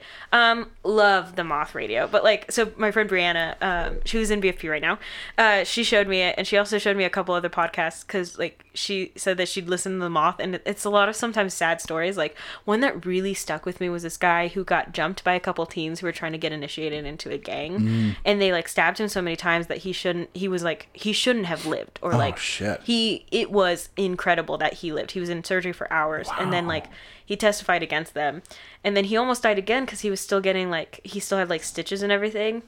And then he got into a car accident, but he wasn't wearing a seatbelt. Oh my God. And so he was like flown through the like and he was with his sister and his brother because they were driving somewhere, because they were like, the reason they crashed was because his brother was like, I can't believe we almost lost you. He's like, I don't know what I would have done. He's like, I can't believe you're still here. And then he was like crying and looking at him, and they didn't see that his sister was driving the car stopped. God. But he said that the doctor said that if he wore his seatbelt, it would have ruptured all of the stitches and he would have bled out. Holy so it was like a good shit. thing. So he like went through all of this within the span of a couple months, and then he's testifying, and he's like, I'm crying. Like I was listening to this at the gym, and I was on the stair climber, and I just like stopped, and I was just like dead eye. Yeah. Just like listening to the ending of the story. Holy shit. And it's like so good, and he's got so much like passion and like almost just like life in his voice. And then he talks about like how he wanted to like basically murder these teens, like because they were supposed to kill him to get initiated into this thing. They were caught, they were on trial, they were found guilty, but he was talking to them, and he's like, you gave me another shot at life, and he's like, and I don't want to take yours away. So he's like, here's your second shot. And he had to like swallow that to know that these kids were just kids, and they're just on the street, and that was one of the only way, like wow, I just like started bawling. Intense, yeah. And so my Brianna showed me that one because like that one kind of gets intense and sad. And then she showed me another one where you could like, it's called Analyzing Fish. Okay. Which is really, really funny. Scott Aukerman and Harris Whittles. Harris Whittles is a huge Fish fan, PHISH. Yeah. Oh, yeah. And Scott Aukerman isn't. And so the whole podcast, it's Harris Whittles trying to get Scott Aukerman to like the band Fish. People have told me about that before. It is amazing. It's really funny. So I think Montana told me about that. I told Montana. That's so funny. Yeah, because I was like, Scott Aukerman, Harris Whittles. He's like, you got me. But so like I would alternate between those two, because I would be like sad and then not, and then like alternate between my D&D podcast, and just all throughout that mix I stopped listening to music, and then now I'm like, well, what do I want to listen to music? all my playlists are old, and I don't know. Like, it's hard. I find like one really good song, and I want to listen to all the songs that are like this one song, but I can't find any more like that, so I'm just like, oh, whatever. Come on, Pandora. Yeah. Pandora. I have Spotify Premium, which is bad, but whatever. See, I never had Spotify. And I have Apple phones. I don't have Apple Music. I think I'm such an old school person when it comes to owning my material. I have CDs that I play in my car. Or my content. I shouldn't say my material. Ooh. I know, right? Yeah, I like owning the like actual like CD too. Mm-hmm. Also because my favorite thing to do, like in high school, what I would do is I would make playlists for people as birthday gifts. Oh, that's my favorite. And then I would draw the like little like card and then put the like playlist on the back of the card and write them a nice little card. Like that's what I did for gifts and stuff. So I loved like making music. I also I totally forgot about this. I in high school we wrote letters to ourselves like for when we graduated college. Oh shit. So like 5 years in the future, essentially, we wrote it in the beginning of the year, our senior year in high school, and then the teacher like mails out all of these packages essentially or letters every year to people who wrote them 5 years ago. And I got mine, and then I didn't listen to it or like read it or anything. And then I when I moved with Casey, I found it again, and I like started listening to all these songs. They're like, this is the songs that you like right now, and it was like a 3 CD set. And I was like crazy. I was like reading my letter and crying. Oh, it's just that's like so cool. It's just like a really good like a gift, I guess. Yeah. Well, unexpected gift too. Yeah, because I was like, I'm never gonna forget about this, and then I forgot, and then it came, and then I didn't open it, and then it came, and then I opened it again like 2 years later. So it was really nice. That's fun. No, when my dad moved out of the house I grew up in a few years back, and I was taking stuff out of my old room. I'm terrified of that. When that happens, I'm like terrified of that. It is weird. Oh yeah. I'm gonna tell you, I still have not driven down the street. Oh. I don't even want to see anybody else's cars in that driveway. Yeah, and that is a part of me that is still hanging on for sure, and I know that. But it's not enough that it ruins my day or my life. But I still don't want to go.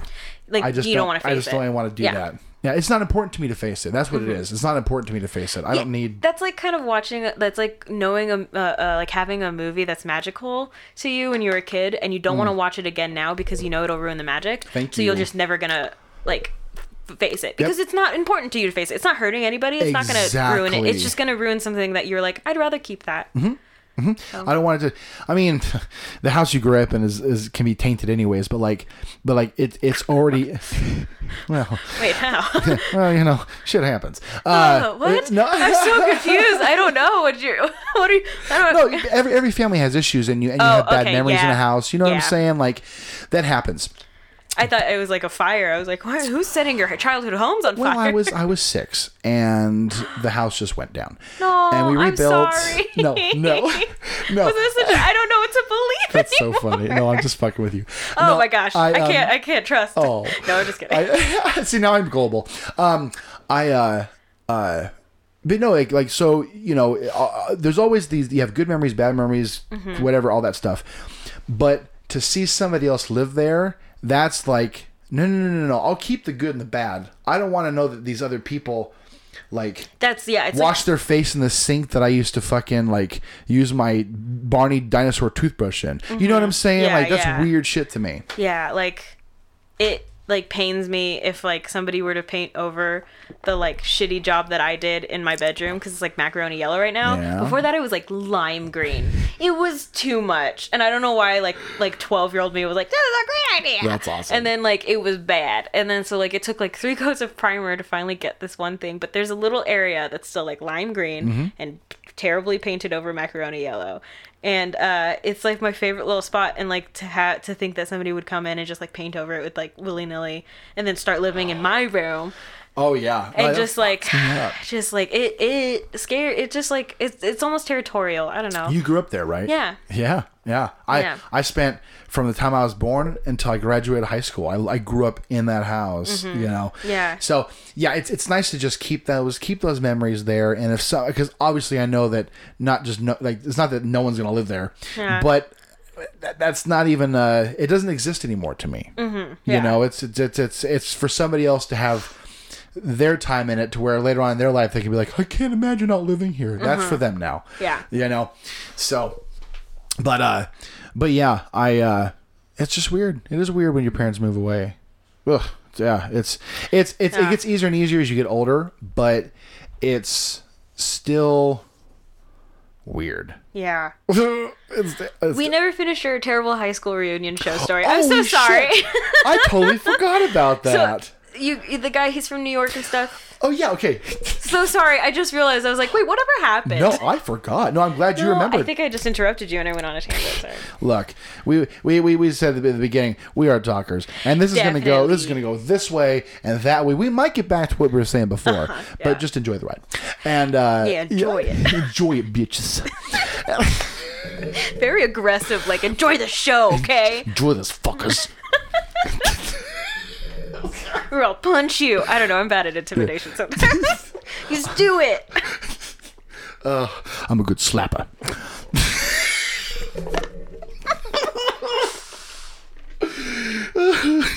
I almost did a spit take. I gotta get this video going.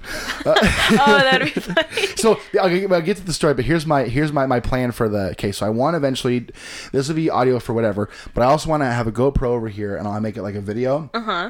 And what I want to do is I want to start picking everybody up for the podcast. It's whatever, because I live all the way in Nampa, but I want to pick you up, and I want to have a camera in the car, and we're going to jam out to like an awesome song in the car. Yeah. And that'll be like the beginning, and then, because that'll be like a YouTube thing. But anyways, speaking of that, I don't know what made me think of that. Okay. I almost did a spit take, and it would have been great for camera. That's exactly right. Okay, so we are in Idaho Falls. Yes. Comedy capital of the world. Reeking of dead rat. Oh my god. Okay. Like, we walked in, they're like, "What is that, rat?" I'm like, yeah sorry. Sorry, Taper. It's so fucked up. So we get in this place. We'll send him flowers. Yeah, I'll send him a rat. Here's a new replacement. Here's a new one. Be careful, he's a rat. Okay. Okay. So we show up to Idaho Falls. Okay. And it was this bar, just a regular bar, not very big, probably 45 people in there, and nobody cared. Like, they all bought tickets to come, like $5 a head. They were all drunk from their reunion. Oof. They were all... Oh, so this wasn't the actual reunion. It was like an after show. It was the after show. Yeah. So this is after everyone's been drinking all day. And oh my God. So we get there at like 8:30. And Alex is like, "What the fuck?" And we're like, the dead rat. And so we do this show. And Tabor goes up. No one cares. Okay. Victor goes up. Nobody cares. I go. Nobody cares when anybody goes up. So what you have to do is, if you want to do jokes, you're just gonna have to understand that you're doing it in front of nobody. Yeah. Sometimes you're just like rehearsing it. Yeah, that's exactly right. As soon as you just like are like, whatever, I don't care, then it becomes fun for you, because if you're like, there's no way that they're gonna have fun or like me, so then you just gotta make it for you. Have fun. Yeah. And I actually end up liking a lot of those shows more. Me too. Yeah. That's kind of the arc of the story, I think, where you have a cool story about it. Yeah. And I remember I was so I get it because I was the third one up, and I was watching Victor and I watched Tabor, and I was like, holy moly! And it's not them; it was awful. Mm-hmm. It was just a bad show, and so I walk up, and I'm just walking out to the crowd, and I'm like talking to everybody at their tables, and it's the only way I can get their attention. And I maybe did 2 bits in. I did like 18 and a half minutes, I think, is what I... See, that's incredible. That's like that's that muscle. And yep. That's like when I see people like Sophie and Sam Talent, like his whole thing one time was, I saw him do 45 minutes and maybe he did 2 of his like jokes. Damn, because he was just walking around talking to people. Yeah. And that's what Sophie does too. And that's what like Emma does. It's amazing. And it's just like, that's what I'm like working towards. I feel that. That's that like, muscle. No matter how much raw talent you have, that you have to learn and practice doing that. Mm-hmm. Because it's easy for people who want to come to comedy. It's easier to get them to like you when you're likable. Mm-hmm. But when you go and we keep saying nobody cares, that's a whole nother workout routine. Yeah. It's like somebody who lifts weights their entire life, and then someone's like, "Hey, I want you to do sprints," and they're like, "I've never ran before," and you're like, cardio. What? What's cardio? I just eat and lift. Yeah. So that was a rough fucking show. I remember the dude afterwards. This dude came up to me afterwards, and he's like, "Hey, man, good job. You were pretty vulgar, but I guess you had to be." And I remember I looked over at Tabor and I go, "Did I swear a lot?" And he's like, "Yeah, you kind of did." Oh. And I was like, "Oh, okay." But when you're in the moment, you don't remember what you said. Yeah. Like half the time. Like if you're really in it, and at least me, I don't remember half of what I said. Like, no, you kind of hit that like nice little blackout moment, and then you get off stage and you're like, I did good, but what did I say? Well, I have no clue what I said. Yeah, exactly. Yeah, and I find that more and more because it's like Montana asking me sometimes, he's like, "How do you think? How'd you do?" And I go, "Well, I don't remember half of it, so I think I did okay." Yeah. And I did a show at Craft Brewers a couple weeks ago, and I missed like punchlines to shit and this and that, but it didn't matter. Because they didn't know, and it was great. Yeah. But I was like, wow, okay, that means I was in the moment because I totally forgot about stuff. I like that too, yeah. And that's what I like about old jokes that I know are good already. And if I like don't review them for a while, and I'm like, I haven't done that joke in a while, then I can just like have fun with it on stage. I have fun with the idea of it. Yeah. Oh, it's so much fun. I love doing that. Yeah. It's so much fun. It's I did like, that at the drug show. Yeah, that was really fun. That was an amazing show. That's probably the best show I've ever done. I'm going to be honest. Put on shows is we have to be our own producer, we have to be our own creator of everything. You know? And that's what I like. Really like it when people run their own shows and like do it, monthly or whatever, and mics and stuff. But it's tough. Like, it is tough. Sometimes though I do get in a mood where I'm like, I want to run a big show, and like I've been having this idea to do a benefit show for the Boise Bully Breed Rescue, which is where I got my dogs. Oh. And we work with them at the brewery every now and again, and they're so sweet and they're so good. And they just built their own dog facility in I think it's Meridian. Okay. So they actually have like a facility with kennels and everything like that, and like a little yard. And everything is completely nonprofit, and they have volunteers and like good dogs over there. And I want to do let's do a show, benefit show for them. Yeah, that'd be cool. Because I don't need to get paid. Like, no, make money for those dogs. Yeah, exactly. That's what I don't know if they still haven't gotten one yet, but before when they had just built it, they were like, we want to get a sound system so we can play the dogs' music. And I was like, that is the cutest thing I've ever heard, and I will definitely help you raise money for it. That's the best. So I want to do something like that. That would be sweet. That'd be really cute. Yeah, I would totally do something like that. Like myself too. You know what I mean? Like, be like that's a great cause. That's what I want to ask you, because I know we're getting to about an hour and 40 minutes. Okay. Wow. Right. Isn't that crazy? I know. I love it. Me too. This is great. I want to know. So, actually, I have two questions for you. Yeah. Why'd you start stand up? Okay. I have two answers. Good. Okay, I love it. Okay, kind of a long-winded two answers. Look, I said we're at an hour 40. We can go to 2:30. I don't care. yeah. But he hit me with it. Okay, sweet. Okay, so my dad was like super into stand-up as well when I was like growing up, and he traveled a lot for work when I was growing up, so he would sometimes bring back like comedy records and stuff. A lot of like Steve Martin. He would also show me like George Carlin, and like I would pretend I couldn't sleep on Saturday nights just to watch Saturday Night Live and stuff, and like Whose Line Is It Anyway and everything. And so my dad specifically, and my mom too, were like very into letting me cultivate this like humor thing. And then one day when I was really little, I think I was like 12, we were watching Enter the Dragon, and I was like, for some reason, just was like, I'm gonna be a stand-up comedian when I get older, because it was just like in my head that I was like, I can do this, I'm funny, whatever. And so the whole movie, I was just trying to make quips and like witty repartee for the movie, and like a commentary. To make people laugh. Yeah, and it was me and my brother and my dad, and they did not like any of it. And I was like, oh, I'm not funny. I'm never going to be a stand-up comedian. And that thought carried with me forever. Like, basically until college. And when I was like, the one piece of advice my dad gave me when I went to college was like, follow your fear. Because you're like, that's the thing that's going to take you places. Ooh, that gave me chills. So like he told me that. I went to an improv comedy show where they did completely improvised stuff in a basement of the like student union building. Yeah. Where they like went around and like collected all the cushions on the communal couches and chairs, and then they put them in this tiny like black box basement. Damn. And have like a couple lights, and they fucking just are, you know, messing around up there. And I was like, that is what scares me, but I want to do it. Yeah. And so I decided I was going to join it. Me and Haley Lenhart joined it our senior year.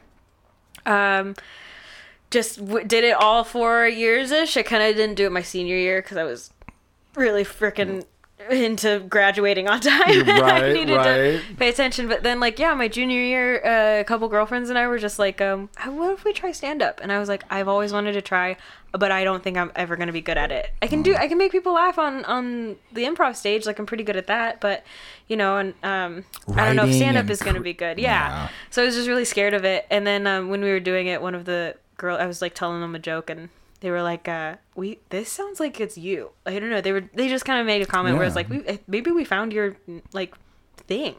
And so, it was like my favorite thing in the whole wide world. I got up, my first laugh, it hit me, and I was like, never going to be able to do anything ever again. Yeah. And so I, was super proud of myself. I was like, cool, I can do it. I'm going to do it.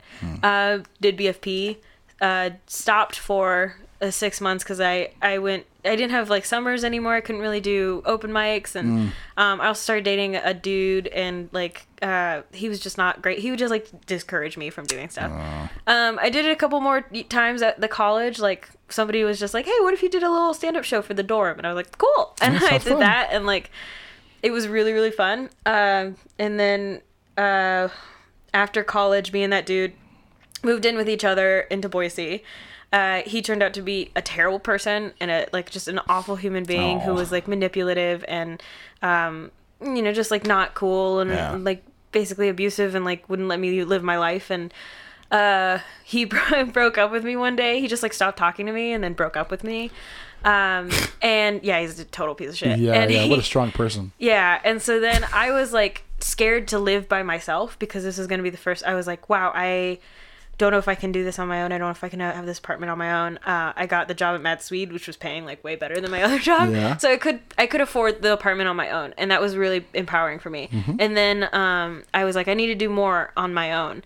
And this guy completely broke me down as a person basically throughout the relationship. He just like I say it like this, like I say that I was living in my bed for so long, and then my bed broke up with me, and now I have to learn to like walk and run again. And so it was that. And so we lived together. I took the apartment because one, he wasn't even paying rent. Like he paid maybe $200 in total of like us living there the entire time. What a great guy. Terrible. Is a horrible human being. Oh man, Kat, dumpster fire, but that's offensive to dumpster fires. And he like seriously, he's not a good person. But he it took me forever to realize that. And he was like very lonely, and he made me like depend on him. Well, I thought depend on him, when in reality he depended on me because I was paying for everything for him.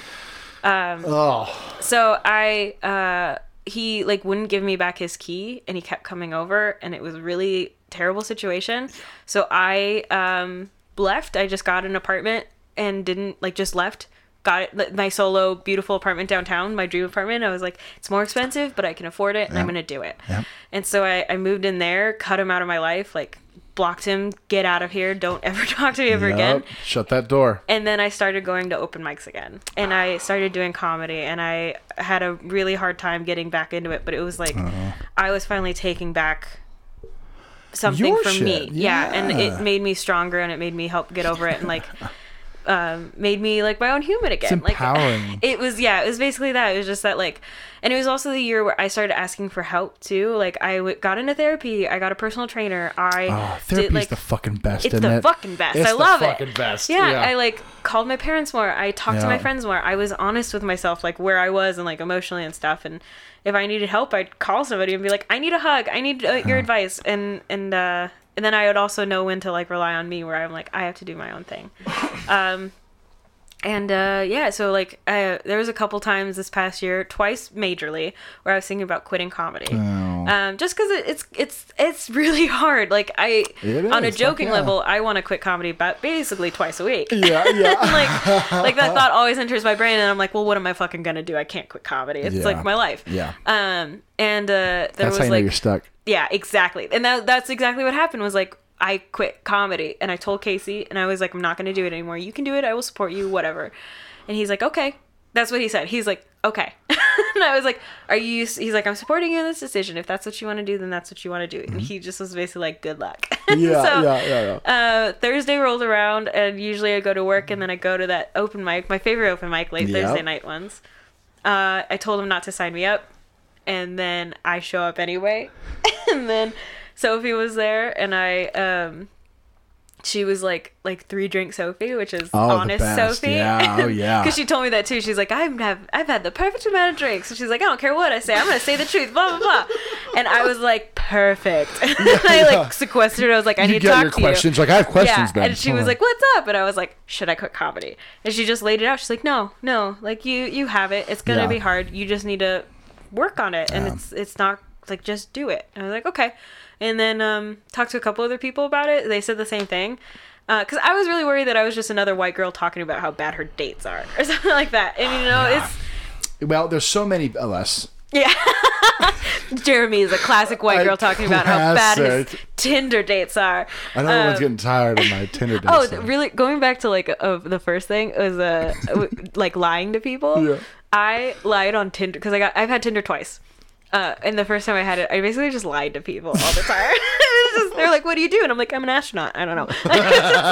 And then the second time I was just like, I'm going to say everything that comes into my head. So like, I would just literally say anything and everything that came into my head. I was like, that's the best. It was really fun. And I lied a lot. And it was grand. Anyway, I talked to them, and then like proceeded to get kind of drunk that night. And I was like talking to Casey, and I was like, just basically talking it out, not deciding one way or the other. And he just told me to stop being stupid. And he was like, that's a good man. It was great. It was like the perfect timing for him to like lay it out for me too, and just be like, what are you gonna do? Like, this is your life. This is who you are. And it's gonna be hard, and I can't do anything for that, but like, you know, it's gonna, you just have to keep doing it. God, the process is brutal. Yeah. And I wrote in my comedy notes in my journal, and I just said, comedy saved you, remember that. Because it did twice, and it has continued to. And that's why I started doing stand-up comedy, and that's why I came back, was because it did save me. I think it saves all of us. In like a weird way. All of us who let it. Yeah, because I've seen a lot of people who like have this idea of what comedy is and what they're supposed to be on stage and everything, and it's ingenuine, and you can tell, and I hate it. Yeah, it's a mask that they put on, and this is anybody in that position. It's a mask they put on, and until they really take that mask off, nothing's really gonna really soak in for them. I mean, it is scary, I give it that, but like it's doable. It's also like, and I've told this to many people who think about like, because I like talking about anything on stage. I think a lot of things can be talked about on stage. Me too. So like I won't always do like weird things that happen to me at the grocery store. I talk about the fact that I have like a benign brain tumor and like make that funny. I talk about really sad stuff that is like I can twist and like New Year's Day this year was like the 2nd of January this year was probably one of the worst days of my life. Like, just kept getting like bad news after bad news, just like was crying all the time. And then I like went to the gas station and I like cried because the dude who was bringing out the cigarettes for everybody at the counter was reminding me of my dad. And I was just like, do you think he's happy? And like bawling in public. And then I went back to the club and I did 3 minutes about being like, my year's going great. I just cried at a gas station. Just like, and like, so that's what it is. And because like comedy, even though it's supposed to be funny and humorous, is still an art form in which you're supposed to like express yourself and do it genuinely for it to be good. In it, as in any art form, like artists aren't going to be great unless they put their soul into it. If it's unique, it's because it's them. And it's hard because when you first start, at least this is how in my head how it went. When you first start, you have this idea of who you think you're supposed to be up there, Yeah. And it's never the actual person you actually are and end up be showing people on stage later on. And so, sadly, some people never get over that. Yeah. They constantly just are that person that they think they're supposed to be. Well, at some point we have to you have to say something on stage that is so unique to you that it clicks in your head like, oh my God, that was me. You know, like, I was listening to, I like Joe Diaz a lot too. And he was saying on his podcast, he said, a lot of people think that they talk and then on stage and they're themselves. And he goes, and then all of a sudden one day you're on stage and you're like, I fucking hate joggers. And it's the funniest thing you've ever said. No one's ever laughed as hard because for some reason in that moment it came out of you, and now you're gonna tell people how much you really hate these fucking joggers. Yeah. And when that comes out, you get that click in your head, and you're like, holy shit, that was a little glimpse of myself right there. Yeah. And that's like sometimes when I do nude, like especially when I do my jokes the first time. Also, I love doing that because it makes me really scared because I'm like, I don't know if people are gonna laugh at this. Like as if I've done something else like that I know people I've done and people are gonna laugh at or whatever. But like, I love those genuine jokes because you're still figuring it out on stage. And the first time I did actually my brain tumor material, it went super, super good. A thing I haven't been able to recreate because I don't think I've been that raw since, but like it's just super good to just like let it all out on stage. I like it a lot. I've done it so many times. Like one time I was having some like family issues and I went to a mic this was years ago, but I went to a mic despite like wanting to die, just like being super depressed, and like I was at home by myself. It was me kind of like living alone and still figuring out how that was gonna work out. And living alone is amazing, by the way. Everyone so fears it. Living alone is amazing. That's great. And I went to the mic and I was like, didn't want to go, and then I was like, I do this all the time where I was like, I'm not gonna go, and I'm like, well, I'll go to expose myself to people, and then I'll be like, I'm not gonna go up though. And so it was like that. And Dylan Hunter made fun of me. He was like, oh, you're not gonna go up, like, and he didn't know that I was having such a hard time, and I like looked up at him and just like had because I wear my heart on my sleeve too. I loved it. Like I was ashamed of it as a kid, but like now I like wearing my heart on my sleeve. Oh yeah. And so I looked up at him and I'm very emotional, and he felt that, and then he got really sad. He's like, I'm so sorry. And then I was like, sign me up. I was like, you fucking idiot. Is this what you wanted? And then he and we also went to the same college. We were in the same improv group, so we know each other. Yeah. He kind of like was exposed to stuff anyway. And then I love LJ, but like I felt so bad that this was one of like when I was coming back, like kind of one of our few more like we're definitely buds now, so this is like one of our like first kind of friend like we're definitely friends interactions where he just comes up to me, he's like, hey Kat, how are you? And I like slowly turn to him and just go, love is dead, how are you? And he said the best thing back. He kind of went, oh, it is certainly not. And it made me like, I started like, I did that thing where I was like, bleh, and like I started cry laughing. So I was like holding it in. I've done that to Montana too. No, not Montana, LJ too many times where he's just like asked me how I'm doing, and then I'm like, like just like, not great. He just says it in a way that just pulls it right out of you. Yeah, and he goes, oh, and he's like, in a way where he's like, I didn't want to deal with this, but I will because I'm a good friend and good person. Oh, that's and I'm so like, thank you, Montana. Oh no, I keep saying Montana. Montana does that too, though, where he like, you know, asks you a question, and even though he might not be like wanting or expecting a long answer, again, I'm a talker, so I freaking talk to him, and he's like, okay.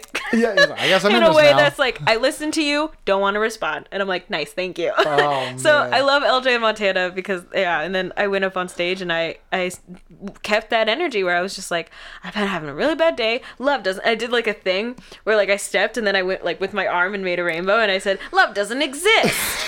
And it was really funny because it was genuine. I tried to do it again. So genuine. Didn't work because I wasn't in that mood. When we're not trying to be funny. Yeah. I love doing that though, and I tell that to people all the time. Like when you are having a bad day and you don't feel like going to a mic, go to that mic and let that out on stage, because even if it doesn't go well, you're going to feel better. Yep.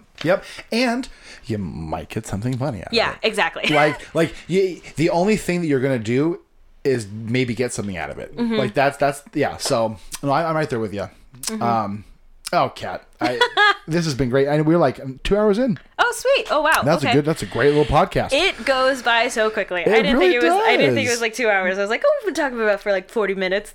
Man, well, I definitely want to have you back. Okay. You know, it's funny. Like I told you in the beginning, I had all these notes, even though it's not an interview. Oh, yeah. I'm kind of curious, like, what else you wanted to talk to me about. I have one that you mentioned, but we didn't talk about. It just says tumor. Oh, yeah. Okay. Really quickly, I guess. I have a benign brain tumor on my pituitary gland that we found like when I was a sophomore in college. Yeah, because like things were happening with my body that I was like, oh, this is normal because I'm in college and my body's changing, right? Second puberty. And then I told my mom and she's like, that is definitely fucking not normal. And I was like, okay. Like, you know when people, like something happens to them and they're like, I'm dying of cancer. I'm the exact opposite where something happens and I'm like, it's second puberty. And so, or like it'll go away or whatever. And so we went to the doctor and the doctor was like, your hormones are super out of balance. So they took blood tests, blah, blah. Turns out benign brain tumor. It's okay. I'm good. I'm on medicine for it. Yeah. The worst thing that happens now is that like it really hurt my vision for a little bit, but I'm all caught up, whatever. Yeah. I have bad vision anyway, so I'd have glasses one way or another. And then it's really funny. So it does affect, since it's so hormonal, it affects like my I'm a woman. I have ovaries. Why couldn't I think of uterus? That's what it's called. I have those things, and it has affected me so much that they were like, you can't have kids essentially, because it happens a lot with this kind of thing, and it's good. Didn't want them anyway. Yeah, super cool. Hey, you know, they're for some people. They're not for some people. I'm gonna have a bunch of dogs. On my way. You might be 40 and you're like, you know what? I'm gonna adopt. You know, and that's exactly what I was thinking too. Like, I've always been that thing where it's like, there's enough children in this world that I'm just gonna adopt a teenager who hates me, and then we're gonna be best friends. Yeah. It's really funny because like one time we were at a mic and one girl was like, she was like, because Casey and I were running the mic together, and then she yelled, "Please have babies together." And I was like, "Wait, who are you talking to?" She's like, "You." And I was like, "You want me to have kids?" She's like, "Yeah." And I was like, I can't physically. And everyone started laughing because she's like one of the only people who haven't, she was in BFP and she like hadn't heard that joke of mine yet, so she didn't know. That's awesome. It was the funniest. She felt so bad, but I thought it was the funniest thing ever. Well, yeah, because you're like, whatever, but like she's like, oh my god, is this a thing? Yeah, no, it's... Oh, that's hilarious. Nah, even then, because I was like, maybe I do want kids, and then every time I see a child, I'm like, nope. There are some kids I like, whatever, but like, most of them I'm like, fuck. I love kids.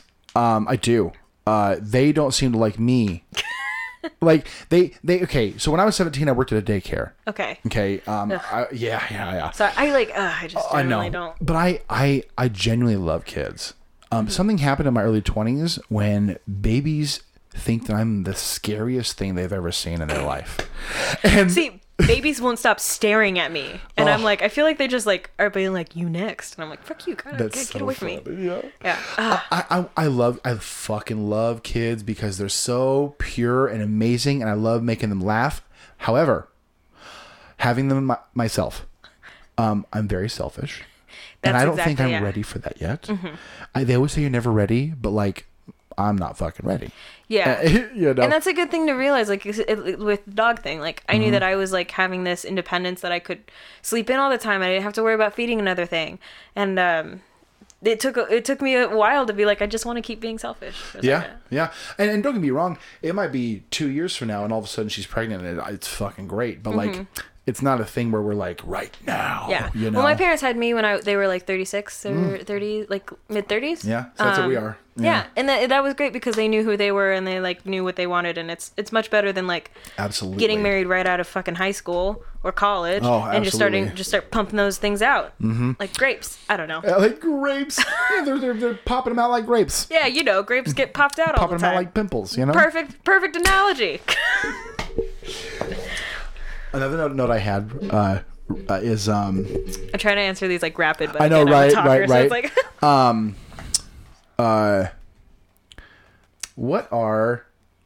what's one of your next goals for comedy? Okay, well, my end goal is still that reunion thing. That's the end. That's the end goal. Okay, no, respect. Next step. This is actually something that's been on my mind a while. I worry about the plateau, I guess, in like comedy because I'm at that point where I'm like a good host. I constantly am good. Like people know that I can host. I can do a solid 5. I can do a solid 10. I'm at that point where I start wanting to prove people that I can be a possible feature. And of the people I've talked to, they're all constantly like, that's the hardest thing to jump to. Yeah. So that's what I'm building to, is just doing longer sets and like being ready for that. I have my first feature show for Sophie Hughes at Ramapong next Tuesday. Fuck yeah. 25 minutes or 30 minutes? 25 to 30. Fuck yeah. Yeah, it's great. And then I'm hosting Ramapong's mic indefinitely. So that's my new mic, late Tuesdays at Ramapong in downtown Boise. Yeah. So like my next step would just be to kind of like get through this plateau essentially, and like make sure that I am a solid, like, get into festivals, get those like feature spots, be really good at hosting, do all these kinds of shows, constantly be booked and stuff, because like and then I don't know, like get to the point where I've been talking to a lot of people, specifically Matteo, and I thought that the next step for Casey and I was like to move to another city, like Austin, Portland, something like that, bigger, a little bit bigger, and like make our way up through that scene. But he said that would be a lateral move, kind of, essentially, or it's like, why go to another city just to start over in like the tier of comedy, because you're already in like the top tier to mid high tier in the Boise scene. So stay here, cultivate that, travel, and then like once you have all that thing, because like you're already like, you know, going up. So don't give that up just to like fight to get back to where you are in this scene. It makes total sense. And so I was like, okay. So, and I also like that, to stay in Boise for longer, because like our plan was like, I like Boise. Our plan was basically to move next May, and like to Portland or Austin or something. And I was like getting really nervous because it's just not what I wanted to do. And Casey's kind of like the person who's like gung ho on that, because he likes to like ready for the next thing and stuff. But we talked about it, and we're gonna like wait, and then I've been hearing this from everybody who's like made it in a bigger city or made it in comedy, is to essentially go to like LA, Chicago, or New York. And I'm not saying that that's the rule or whatever. Yeah. But that sounds like it is. And New York, I never want to live in. I don't like New York. I don't want to live in New York either. It's too much. I've never been there, but I can already tell you that I was in Austin, Texas a couple years ago, and I was like, this is too much. Yeah. There was a point in my life where I needed that. Yeah. I don't even crave that anymore. I'm a city girl through and through. I love being in a city. I grew up in a big city. Yep. I like that Boise's kind of even a little small for me, but it's definitely like my comfort zone. Yes. So I'm very worried to go like outside of my comfort zone. But I like LA or Chicago would be the next thing, and like I like to act as well, and like I have my hands in a bunch of honeypots. Yeah. So I can do a lot, and I just want to like so with comedy is just to like force my way through this plateau, get into more festivals, do more longer sets and shows, keep and stuff. Creating. Yes, exactly. Keep like going to mics and stuff, and just Cody and I have a podcast, and what's that podcast? Okay, so we do a podcast called Mobsplaining. It's a Riverdale podcast. Cool. It started because he kept like encouraging me to watch Riverdale, and he would explain it to me, and I'm like, that sounds awful, and I want to know more, but I don't want to watch it. And so it's a whole podcast where he watches an episode, takes notes on it, and explains to me the episode every podcast. I love that. And I just like talk about it. And so we do this, like, we do kind of fun games in it where he kind of inserts a little fake thing in it, and then I have to guess what the fake thing is. I'm 3 for 3, so that's good. That sounds like fun. It's really fun, and like, you know, Cody's one of my best friends. Yeah. It's just a fun time to like also just hang out with him. Yeah. So I guess doing festivals and getting more time, and then doing other forms of comedy in like different media. So I do want to go back into like improv a little bit. I know that the sigma of improv, and then I also really want to do what's it called? More acting, and like more creating maybe like films or episodes or sketches. I would like to do more acting as well. Yes. Yeah. Theater kid, did a little bit of acting. Want to do more. Yeah. Yeah. So yeah, I guess that's my next steps. Cool. Well, thank you for coming, Kat. I appreciate it. Thank you. Yeah, it's really fun. I love this so much. Awesome. We'll talk to you. We'll talk to you later. Yes. All right. Bye. Bye. Also, I realized I've been wearing my shirt inside out. Hey, y'all. Thank you very much for listening to the Shuttle podcast. I really, really appreciate it. And I promise this time around, I really mean it this time. I'm going to pump these out once a week. And I appreciate you guys listening and supporting the podcast. Support by downloading, subscribing, anywhere you can. I get those numbers on the Anchor app. So I really appreciate that. And I was, when I was doing it before, I was getting emails from y'all. You can email me at theshuttlepodcast@gmail.com. You can get a hold of me on Facebook at Jeremy Nelson, my Instagram, Jeremy Nelson Stand Up, my Twitter at Nelson Stand Up. Thank you guys very much for listening. I appreciate y'all. I love y'all. I hope you have a good rest of your week. Respect.